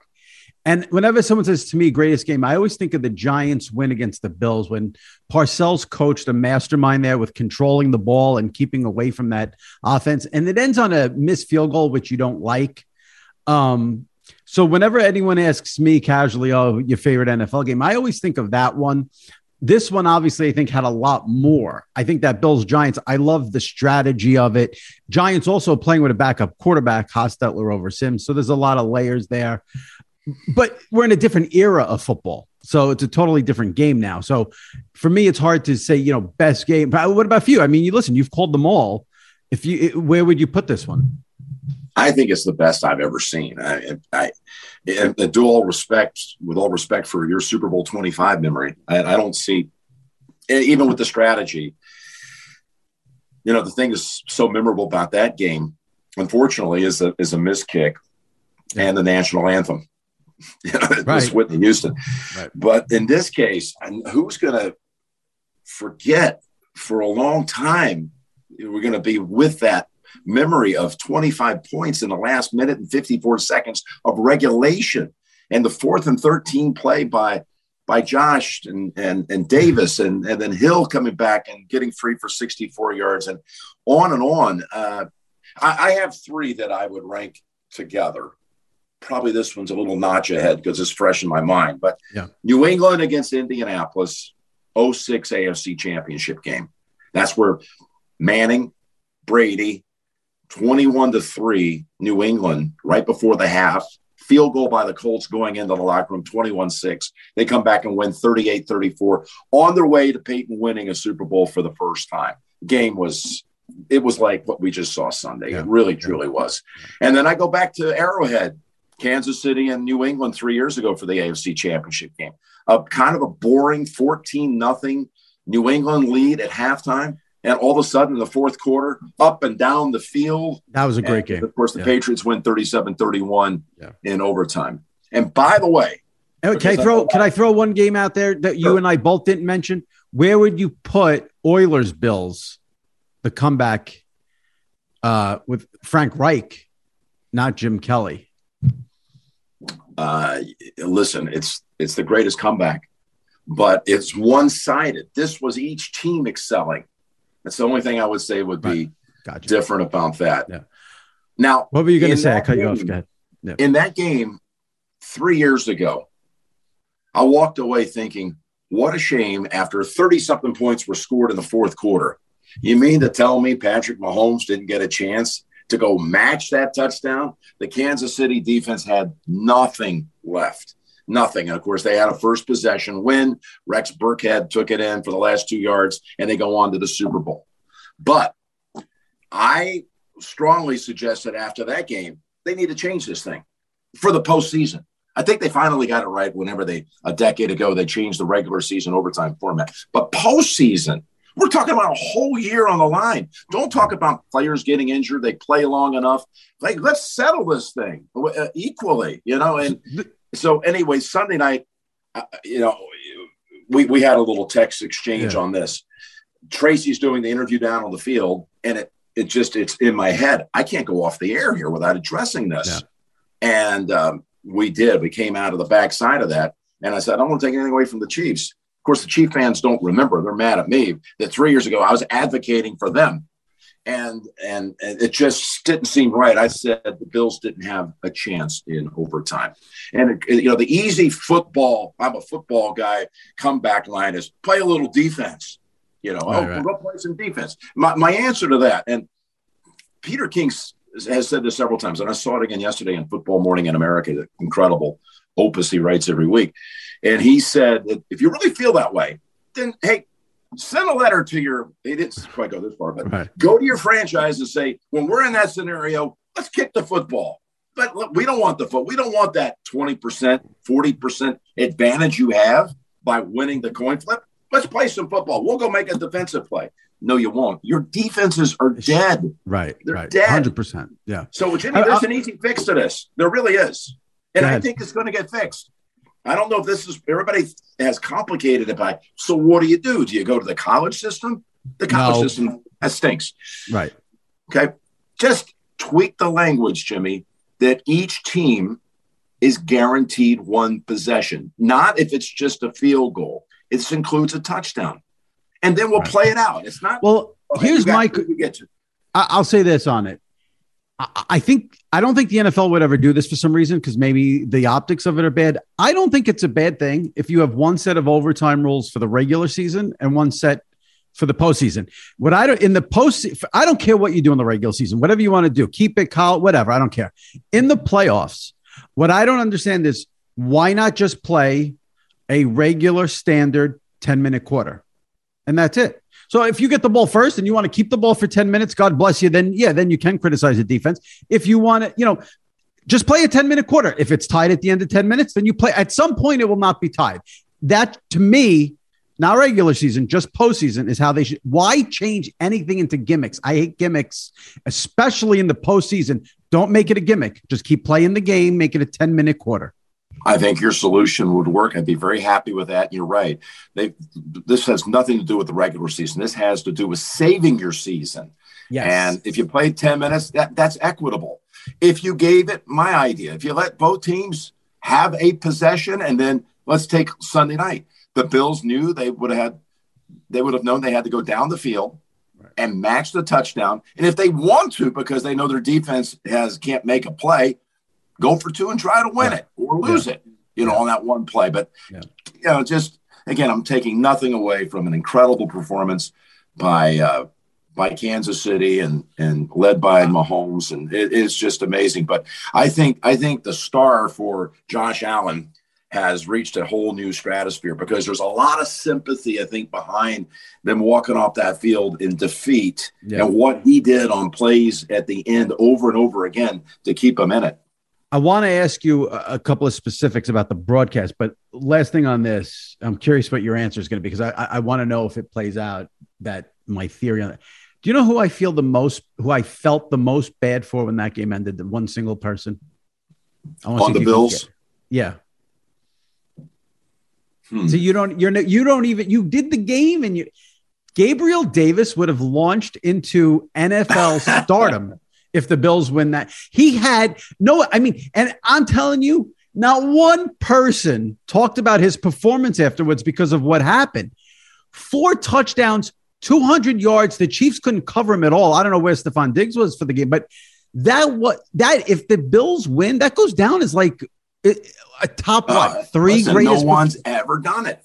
No one's ever done it. First off, they had two guys on Diggs, and of course, they didn't have Tyrann Mathieu back there, so that left Davis alone in the middle of the field, and he repeatedly beat them. So when he scored the fourth touchdown, Ethan Cooperson, who's been my stats guy for several decades in football, he's brilliant, and he says 4 touchdowns, NFL record, postseason record. I took the headset off, and I said, I just want to make sure before I say this. You mean to tell me no one, not even Jerry Rice ever had a 4-touchdown game? He said, no one. So I actually, when I dropped that nugget on there, I mentioned Rice just to try to give it context. Yeah. You're talking Jerry Rice never did, and here's a guy that is the second or third option, not the second, third, or fourth option at Buffalo. I mean, he was brilliant. He really was. The 4 touchdowns are sexy, but 200 yards. Yeah. In a playoff game. I thought that he would have been the only thing people would have been talking about after that game if they would have won. That was an unbelievable performance. Well, I think they would have been talking about both the Davis and the quarterback. We got to talk about the last 13 seconds, by the way. But I will say this. I had Kansas City and Cincinnati this month, so they're going to meet for the second time in January. We had them January the 2nd. And in that game, Jamar Chase had 10 or 12 catches, 266 yards, and 3 touchdowns. So it's not 4 touchdowns, but it was 266 yards. Yeah. So I've seen this movie twice in the month of January where people are posting numbers that are jaw-dropping. And you'll have the hat trick on Sunday, and you'll see it again probably. Yep. Let me ask you this. The ratings came out right before we started taping. 42.7 million watched the game. The game peaked with 51.7 million. You've been doing this for a long time, so this is a stupid question, but I'll ask it anyway. When you're doing the game, do you ever think there's a lot of people watching this right now? I wonder how many people are watching this right now. No, I don't let my mind wander there. When you're about to get started, you feel the enormity of the occasion. You're now ready for what you prepared all week for. Now we've got to go perform. And people don't see what you do all week long to get ready for that broadcast to the moment when they say go. But when they say go, and the light comes on and you got the wide shot and they come to us on camera. I'm not going to kid you, Jimmy, after 37 years, I still feel the butterflies and the nervous energy. Like, well, you're not a golfer, but as golfer would stand on the first tee with people watching them, that first shot, for some reason, you feel the anxiety. And until you hit it, even if you miss it, you suddenly you dial back and feel relaxed. And I feel that no matter how many people are watching, no matter what the show is. Do you have anything you do to I don't know if calm yourself is the right word. Yeah, I do. And I've said this. So it's not fresh copy and a clever idea. I wrote it in the book about my dad that I wrote 14 years ago. I look into that lens and it's just a dark lens, a dark hole. There's no feedback. On the other side of that lens, there are, as you mentioned, 40 something to 50 million people were watching last week. If you go there, it takes your breath away. I look into that lens, and that's why I say hello, friends. It was directed to my dad, who fought a long battle, 13-year battle with Alzheimer's, and he just was slowly slipping away. He didn't have the fast, rapidly developing kind, but it was just continual deterioration. And I was sitting at his bedside in 2002. And I said, hey, Dad, he still had enough memory I thought he could hang on to it. I said, I'm going to be up in Minnesota this weekend. And I'm going to look into the lens and I'm going to say, hello, friend, Jim Nantz here. Hello, friends, Jim Nantz here.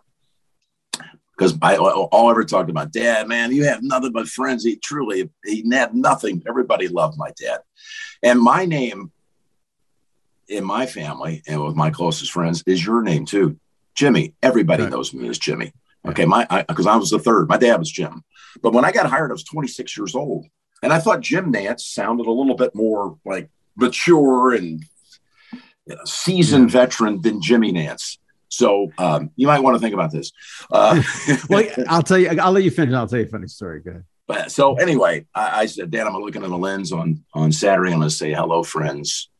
Jim Nantz here. I'm going to be thinking of you.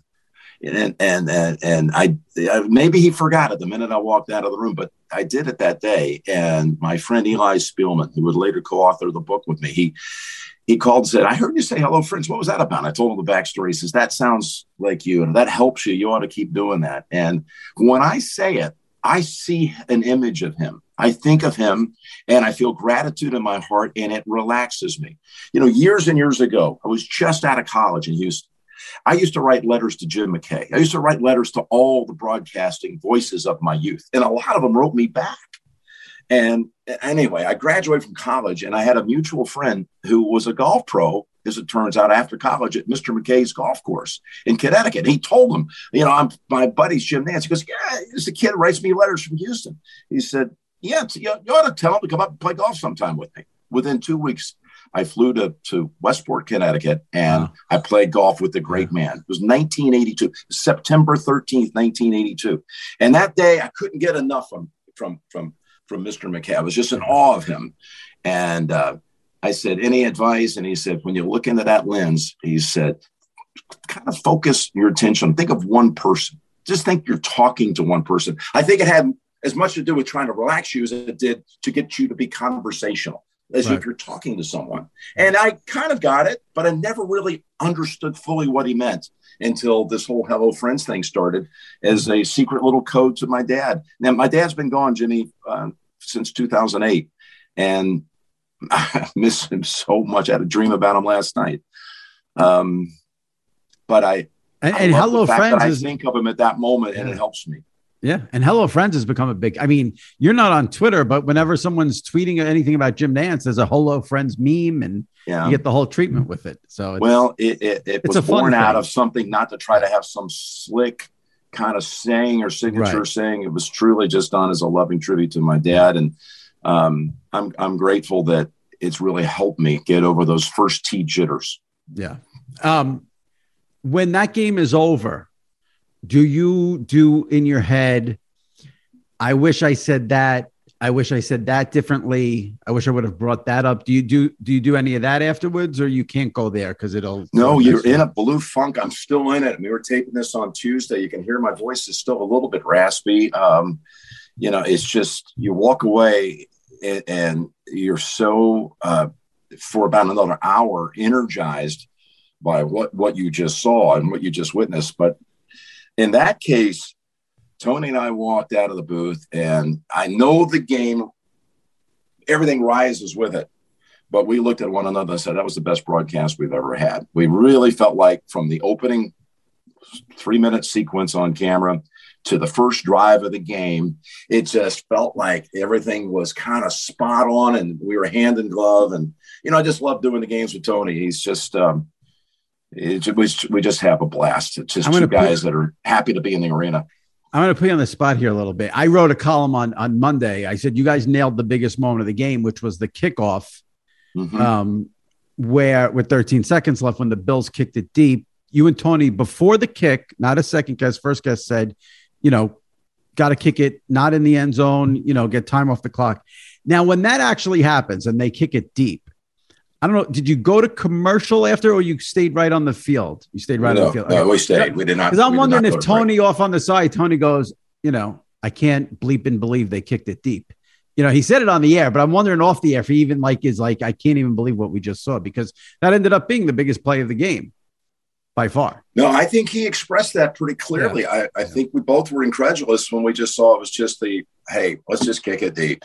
Yeah. Without thinking about the 3 or 4, 5 seconds maybe that it would take for someone to field the ball and then start to make a few cuts before falling down on the ground. And now, you know, you have one play to pick up 40 yards, let's say, 40 yards to be able to get in Butker's field goal range. It was just, to me, that was such a defining moment for that game. I think that made all the difference in the world, because you know, instead, nothing's run off the clock, and they've got all these timeouts anyway. So Mahomes on first down, they gave him an easy 19 yards to Kelsey.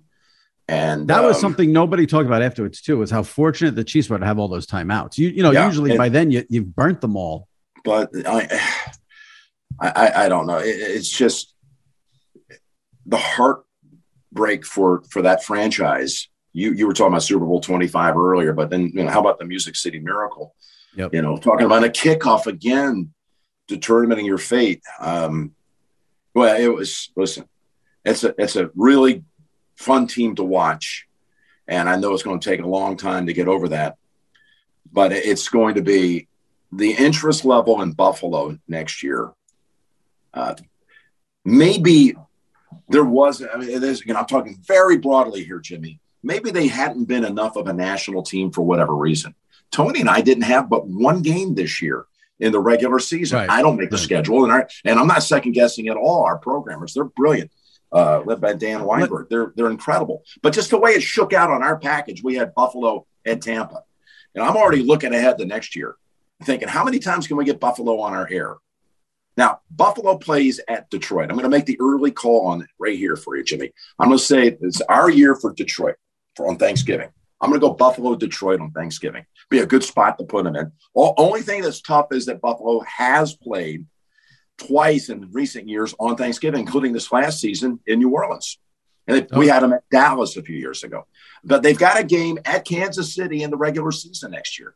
That will be a huge behind-the-scenes battle with CBS and NBC trying to get the rights to that game for CBS doubleheader or a Sunday night game.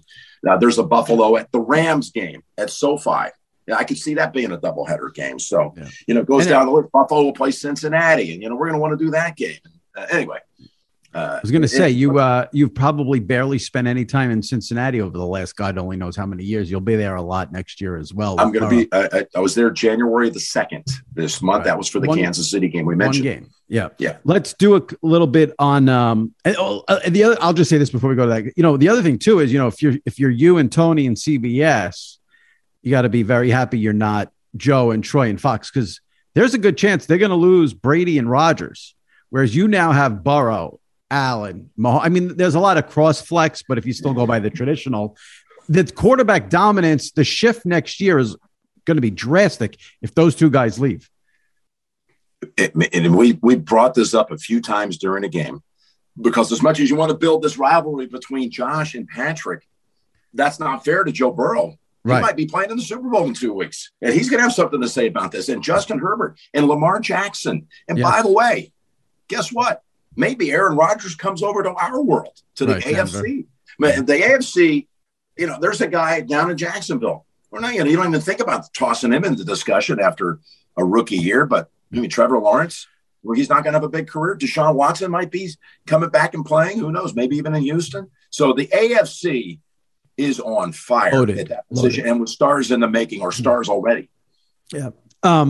So let's talk about, for a couple of minutes, Chiefs, Bengals, and we just mentioned Burrow. Now, let me just start with this. I love Joe Burrow. You ask me, people all the time ask me who's my favorite NFL team. I say, I don't have a team. I'm at the point where I root for players that I get on teams each year that I like.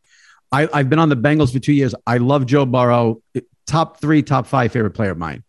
Thought he made a mistake, though, with the quote that came out, I guess. I don't know if it's a new quote or an old quote. I think it's a new quote, but he said, they asked him about playing an Arrowhead, and he said, quote, "It gets way louder in the SEC than any of these NFL stadiums." I think it might have been better to keep that one under wraps instead of saying that when you're going into Arrowhead. Well, here's the thing. I don't know him well enough yet. I'm going to get to know him in the coming years a ton. As you said, there's a lot of trips to Cincinnati coming up for us, no doubt. But he doesn't care. That's the bottom line. There's an edge to him. Absolutely. That's really attractive, by the way, as far as man, this guy's tough. He'll say some things, and he got the whole thing about, we don't want to hear the whole narrative about us being underdogs anymore. I mean, he will speak his mind. He's a babyface killer. The kid can really be unflappable in these situations. And I think what he's saying is he's been in a lot of spots before as the villain, as the visitor, and it's not going to faze him. But Arrowhead, I'm not saying, I have college football pedigree in my background, a ton back in the 90s, et cetera, but I still can't think of a place. Arrowhead wins the Guinness's World Book of Record mark with decibel level. It's insanity there.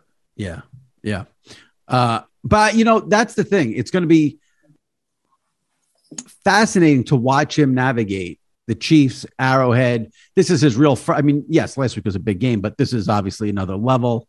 This is not LSU. This is, I think he's got. Listen, I think the Chiefs will win, but I think I think he will keep it close, and I think they will put points on the board. I don't see this guy getting rattled at all. I think that statement about they don't like the narrative. I'm sure the other thing they don't like right now is just this sense that they probably are picking up on the vibe that most of the nation is looking at it a little bit like, well, Kansas City is going to go back to the Super Bowl again, as if it's a foregone conclusion, which it's not, which Cincinnati just beat Kansas City again, January 2nd. And I think there's a lot to be said about that little edge that he'll make a lot out of, whether it's the underdog theme or we're being forgotten about. He'll do something with it. Yeah. And it's, hey, who would have thought? I mean, Cincinnati could very possibly, they could be there. When the Bengals have been in the Super Bowl, it's not like everybody saw the other two times coming. The year Ken Anderson, and I brought this game up on the air the other night when they played against San Francisco, that the irony that Cincinnati and San Francisco both won on Saturday, and come Sunday, it was the 40-year anniversary of a game that was a 51.2, forget about 51 million. It was, I think, a 51.2 rating, Jimmy. Super Bowls do 40, like 40, right. 39 rate. Did a 51 rating, I believe. Maybe it peaked at that. Maybe it was an average of 49, but it's still the highest rated game of all time. And the Bengals, they were nowhere the last few years. They have put together. I'm looking forward to it. 3:00 on Sunday, Jim and Tony. Now I'm going to wrap it with this. When you were on last week, I mentioned to you that I like when Tony gets on you about jinxing the kickers, or sometimes he'll ask you for a prediction. You guys did a number on Harrison Butker this week. Oh, boy. And I thought, and I tweeted this at the time, one of the highlights of that broadcast for me was when Butker was kicking the tying field goal and Tony just says, I'm nervous. You have the broadcast. Now you have Everett McPherson. Are you going to now be careful on him? He's a rookie. Don't go too hard on him. You and Tony jinxing the kickers with McPherson this week. Be careful. He's a rookie. You heard what he said before he hit the kick to beat the Titans, didn't you? We're going to the Allen, yeah. The holder, backup quarterback holder. He's walking out to try a 52-yard field goal, and he says, hey, we're going to the AFC Championship game. Yeah. Now, yeah. How about that? I mean, you talk about Joe saying some, Burrow saying some things. How about the kicker having that kind of confidence? Yeah. And he backed it up. Yeah. No, we're kind of cautiously navigating through all that again.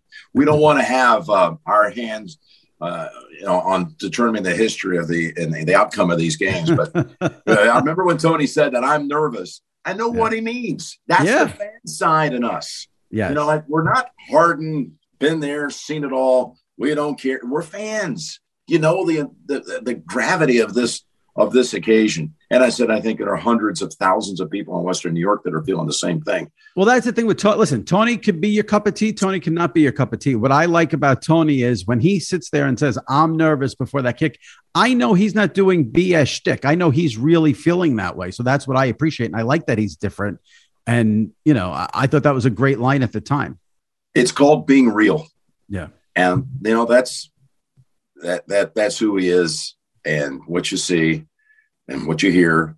That's Tony. He's a wonderful guy to be around. And I love not only his friendship and his family, but being able to share these occasions like what we had last Sunday night, sitting side by side and getting excited together, and a little bit of an air too. I don't know if you pick up on this, of disbelief of how lucky are we to be doing this, to be able to sit here and watch this.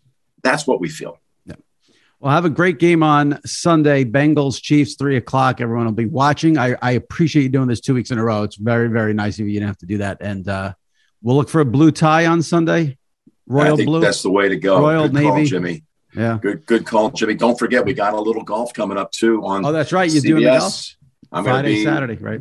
Calling beautiful Torrey Pines and dropping my voice back and look at these seascapes of Southern California, bathing in sunshine as I'm somewhere, inside Arrowhead Stadium, the site of the AFC Championship. That'll be Friday and Saturday. We've got a tremendous field. It's going to be an exciting weekend. And thanks for having me on. I appreciate it. My pleasure. Take it easy. Have a good All game. best. At Bet365, we don't do ordinary. We believe that every sport should be epic. Every home run, every hit, every inning, every play. From the moments that are legendary to the ones that fly under the radar. See for yourself when you sign up today and get $150 in bonus bets when you bet just $5. Whatever the sport, whatever the moment, it's never ordinary at Bet365. 21 plus only. Must be present in Ohio. If you or someone you know has a gambling problem and wants help, call 1-800-GAMBLER. Terms and conditions apply.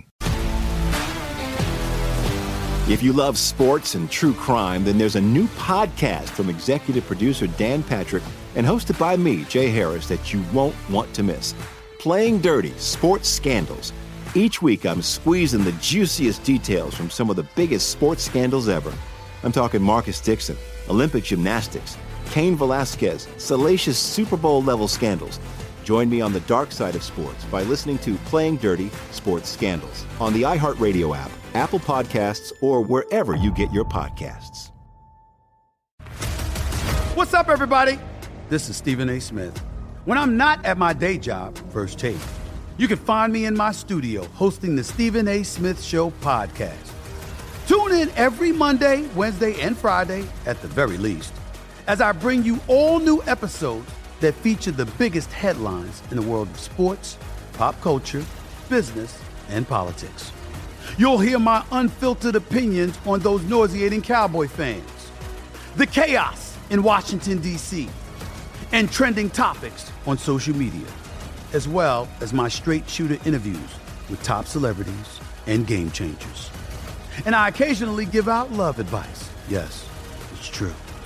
If you want to know my true feelings about something, I'll give it to you straight. So, listen to the Stephen A. Smith Show podcast on the iHeartRadio app, Apple Podcasts, or wherever you get your podcast. All right, joining me now as we continue the Marathon SI Media podcast. It's actually like our fourth segment, but we have to bring in Sal Licata from WFAN, SNY TV in New York for our weekly Train of Thought segments. Sal, how are you? Great. How are you? Much better after this round of games as opposed to the wild card round. You were very unhappy after the wild card weekend. Now, you couldn't get anything better than divisional weekend, so I'm sure you're much, much happier now. Yeah, well, it was just, obviously you're talking about to the next level of competitive games. So compared to the blowouts that we saw wild card round, it was great to have exciting games where the unexpected happened. And I would assume that whoever cleaned up on betting the favorites the week prior during wild card round probably took it on the chin this particular week. If you're watching on YouTube, Sal's dog Maddox just walked into the room in the background. Yeah, I don't know what his deal is, right? He Mets loves fan, you, No, Maddox, right? Yeah, he loves you. Mets fan with a dog named Maddox. Go figure that one. My other dog was named McGriff, who, by the way, should be in the Hall of Fame. Anyway. Let's go forward. Chiefs -7, total 54.5. Do you have an early thought on what you're going to play in that game? I hate to say I'm going to bet something and then not follow through, because I do think certain people, not that anybody on the podcast, it's okay. I can't wait to hear what Sal says, but I don't want to. But right now, my early inclination would be to play the Bengals, whether that is with the points, with the money line. It is very difficult to get back to a third straight Super Bowl. And I know the Chiefs look unbeatable. Matter of fact, they looked unbeatable in that regular season game, whenever it was a few weeks back. Yep. And the Bengals, midway through that game, came back and beat them. So I'm watching that game thinking, geez, the Chiefs look like the old Chiefs again. They look unstoppable. Then Cincinnati got them. So I'm leaning right now Bengals +7. I think that line will go. I think by Sunday when that game is played, you might get 8 on that, which will be nice. So wait it out. I usually, do you ever jump on the lines early? I usually wait. It depends. If it's like, if I like a team -2.5 or 2, then yeah, I will. But because you're afraid it goes up to 3. Yeah. All right. Yeah, I would wait on this one. I think the line's going to go up, not down. I think you'll get Chiefs money coming in. And then Rams -3.5 against the Niners, and the total there is 46. Yeah, it's a very tough call. I like the Rams a lot last week. I'd probably go with the Rams again. I don't know about what the point spread there, so I'd have to figure. I hate laying 3.5. I have not really given that much thought, other than I have a hard time. And I was on the Niners before the postseason, but then I get off of it. Can they realistically go with Garoppolo? I have a hard time believing Garoppolo, as well as they've played in other areas, and I like Shanahan a lot. I have a hard time believing Garoppolo is going to get them back to another Super Bowl, especially over a Rams team who is just absolutely loaded, almost choked it away, but they're still loaded. So I probably think the Rams are going to end up in the Super Bowl. Whether I would lay the 3.5 or not, that's a different story. Yeah, see, I thought the Niners would really get spanked last week. I thought, you'd heard about Garoppolo had a hand injury, then he had a shoulder injury, and then it was supposed to be 0 degrees. So I figured all those things combined that the Niners would get spanked. Then I mentioned this to Buck, that Mercedes Lewis fumble in the first quarter. If he doesn't fumble there, the Packers go in, it's 14-0. And it looked like they were going to be unstoppable from the get-go. You're right. And the Niners did win the game because of special teams, basically. But for some reason, I like San Francisco. And, I had the other thing we talked about with Buck is that the Rams have no home field advantage. He said when they did the game in the last week of the regular season, it was like 50% Niners fans in there. So, in the playoffs where you like home field, even though it's shown in the playoffs, maybe it doesn't matter as much. I think when you get this deep in it helped. I think it helped the Chiefs, obviously. I like getting 3.5 there with the Niners. Right. I think you might see. I think the Rams are going to win, but I would probably, if I had to bet, I'd probably. I know it sounds nuts. I felt the same way about the Packers last week. I thought I would take the Niners plus the points, but Green Bay was going to win the game outright. I probably feel the same way, where I think the Rams win a close game, but the Niners probably cover that spread. So we'll see. And another reason why I think the Rams are going, because the last thing in the world that I want to deal with for 2 weeks leading up to the Super Bowl is Odell Beckham Jr. talk, and that's exactly what we're setting up for. It's going to be Odell for 2 weeks. I was going to say, why would there be a lot of, but you're focused in New York, so in New York you may get a lot of. I mean, nationally, I don't think that's a storyline at all.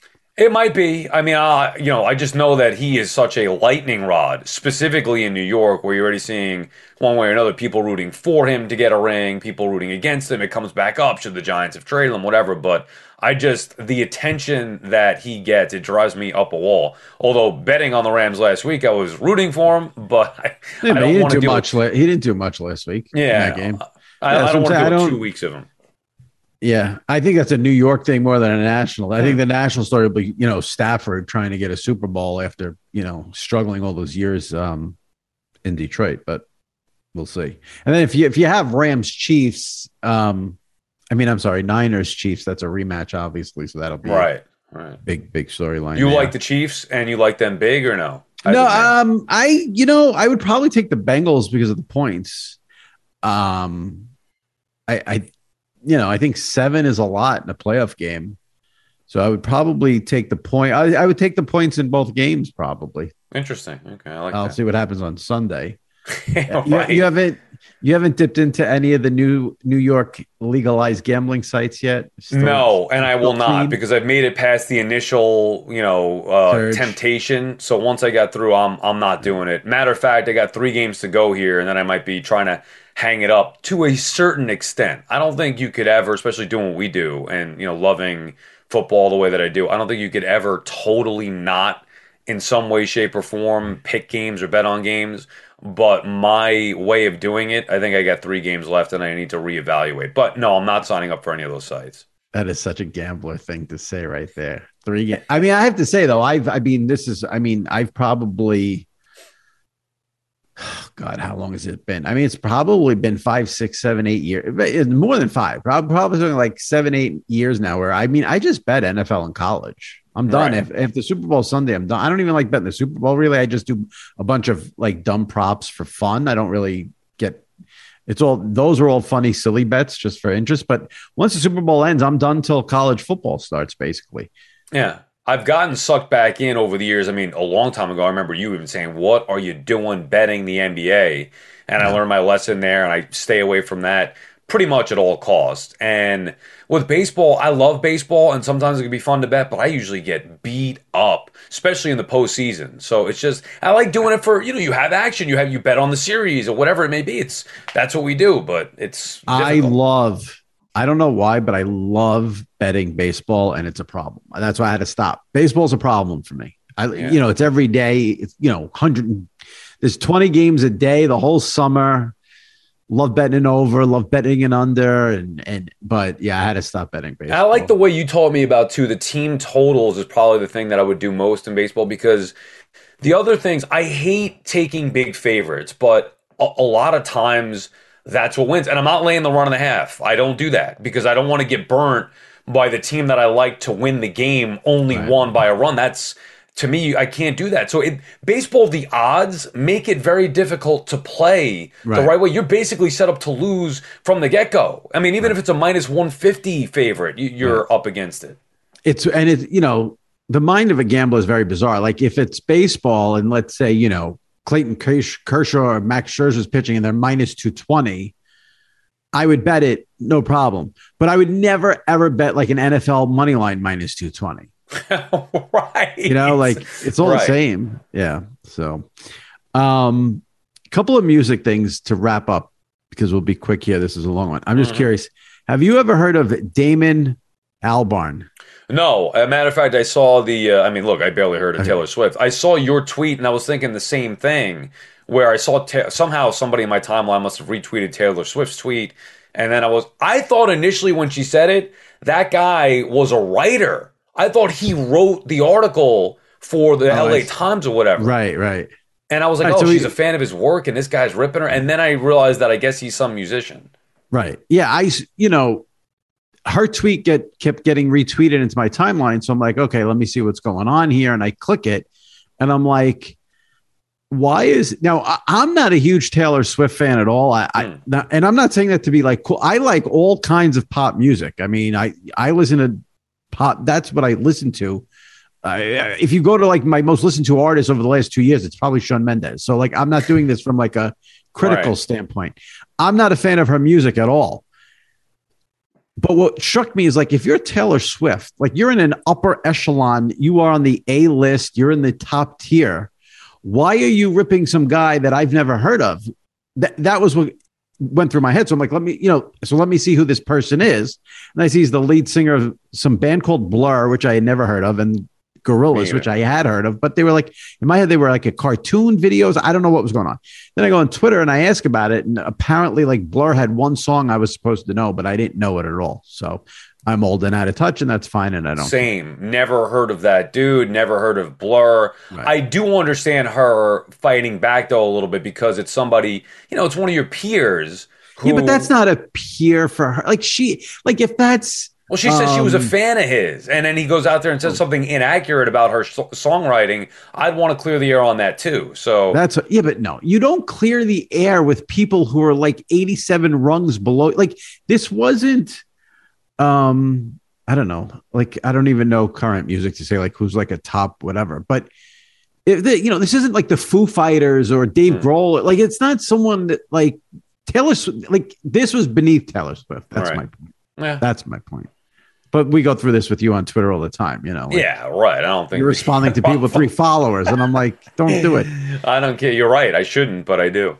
And the other musical thing is, you were not a big Meatloaf guy, right? That's not your kind of music. Nah, I mean, I knew the song, from '93 or whatever. I would do anything for love. That was obviously a popular song, like in my wheelhouse when I was watching MTV. My thing from Meatloaf is his songs go on forever. They're like books, dude. I mean, they're like 5-minute long. I went to a bar once in the city with my friends. This was a long time ago. And I played one of his songs. I think it was 2 Out of 3 Ain't Bad. I think that was the song, but I played on the jukebox. And when it came on, like people started booing in the bar. Like I got booed in the bar. It was so great and awful at the same time. And you're a big Meatloaf guy? Huge. Well, Bat Out of Hell. And then obviously I would do anything for love. But the Bat Out of Hell album is just filled with phenomenal songs. So I was and he's in my rotation, like who I listen to him regularly. So I was bummed. And if you've never seen it, you may have seen it, but if you're listening to the pod and you've never seen it, go to YouTube and just go to YouTube into the search bar and just put Meatloaf, Gary Busey, Celebrity Apprentice. If you've never seen it, I think I remember now that he was on there. Yeah. If you've never seen it, Meatloaf, Gary Busey, Celebrity Apprentice. Go on YouTube. First, finish listening to the pod, subscribe, leave a review on Apple, and then go onto YouTube and look for that. That's all I have to say. I got to check that out. Yeah. All right. That's it for this week. We'll see you next week. Now, next week is one of those, next week is a weird week because you get no football with that week off.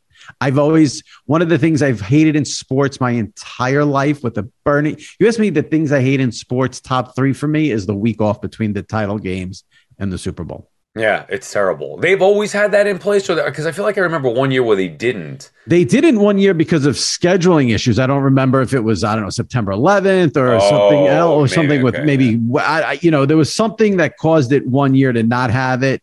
But, they say they have to do it because of the travel and, the hotels. Right. And I get it, but you're right. It's just an awful, awful week.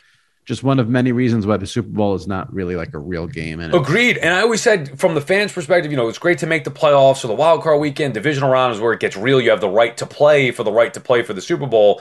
Then obviously Championship Sunday, the Final Four, you win, you're going to the Super Bowl. But then after that, it's like, I know it doesn't sound right because obviously the ultimate goal is winning the Super Bowl, but I'm with you. The Super Bowl to me is always the least of the run getting to the Super Bowl. Oh, I know. Will you watch the Royal Rumble on Saturday?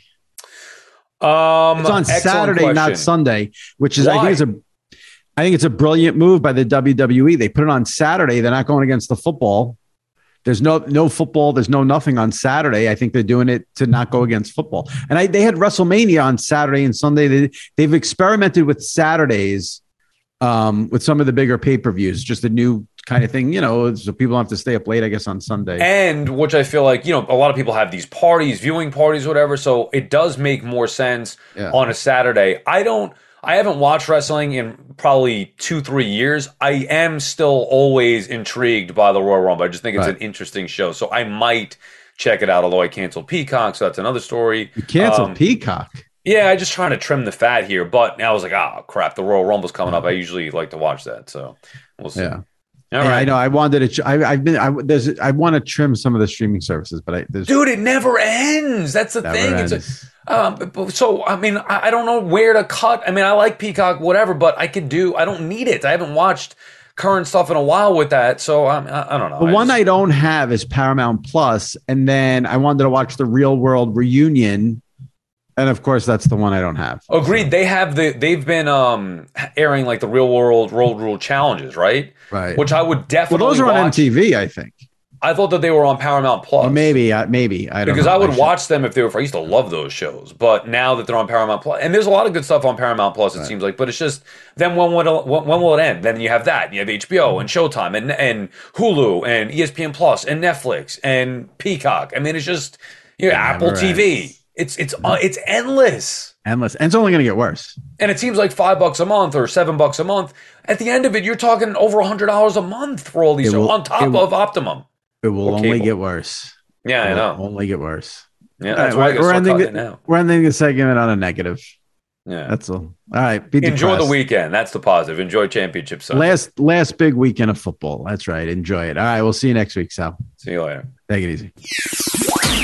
All right. My thanks to Roman Reigns, Joe Buck, Jim Nance for coming on a second week in a row, and Sal Licata for Train of Thoughts. Hope you guys enjoyed it. If you are a first-time listener to the pod, give it a subscription. Hit the subscribe button. And if you can rate and review the SI Media Podcast on Apple, that helps tremendously. And a lot of good interviews there in the archives. Check them out. And we'll see you next week right here on the Sports Illustrated Media Podcast. Take care.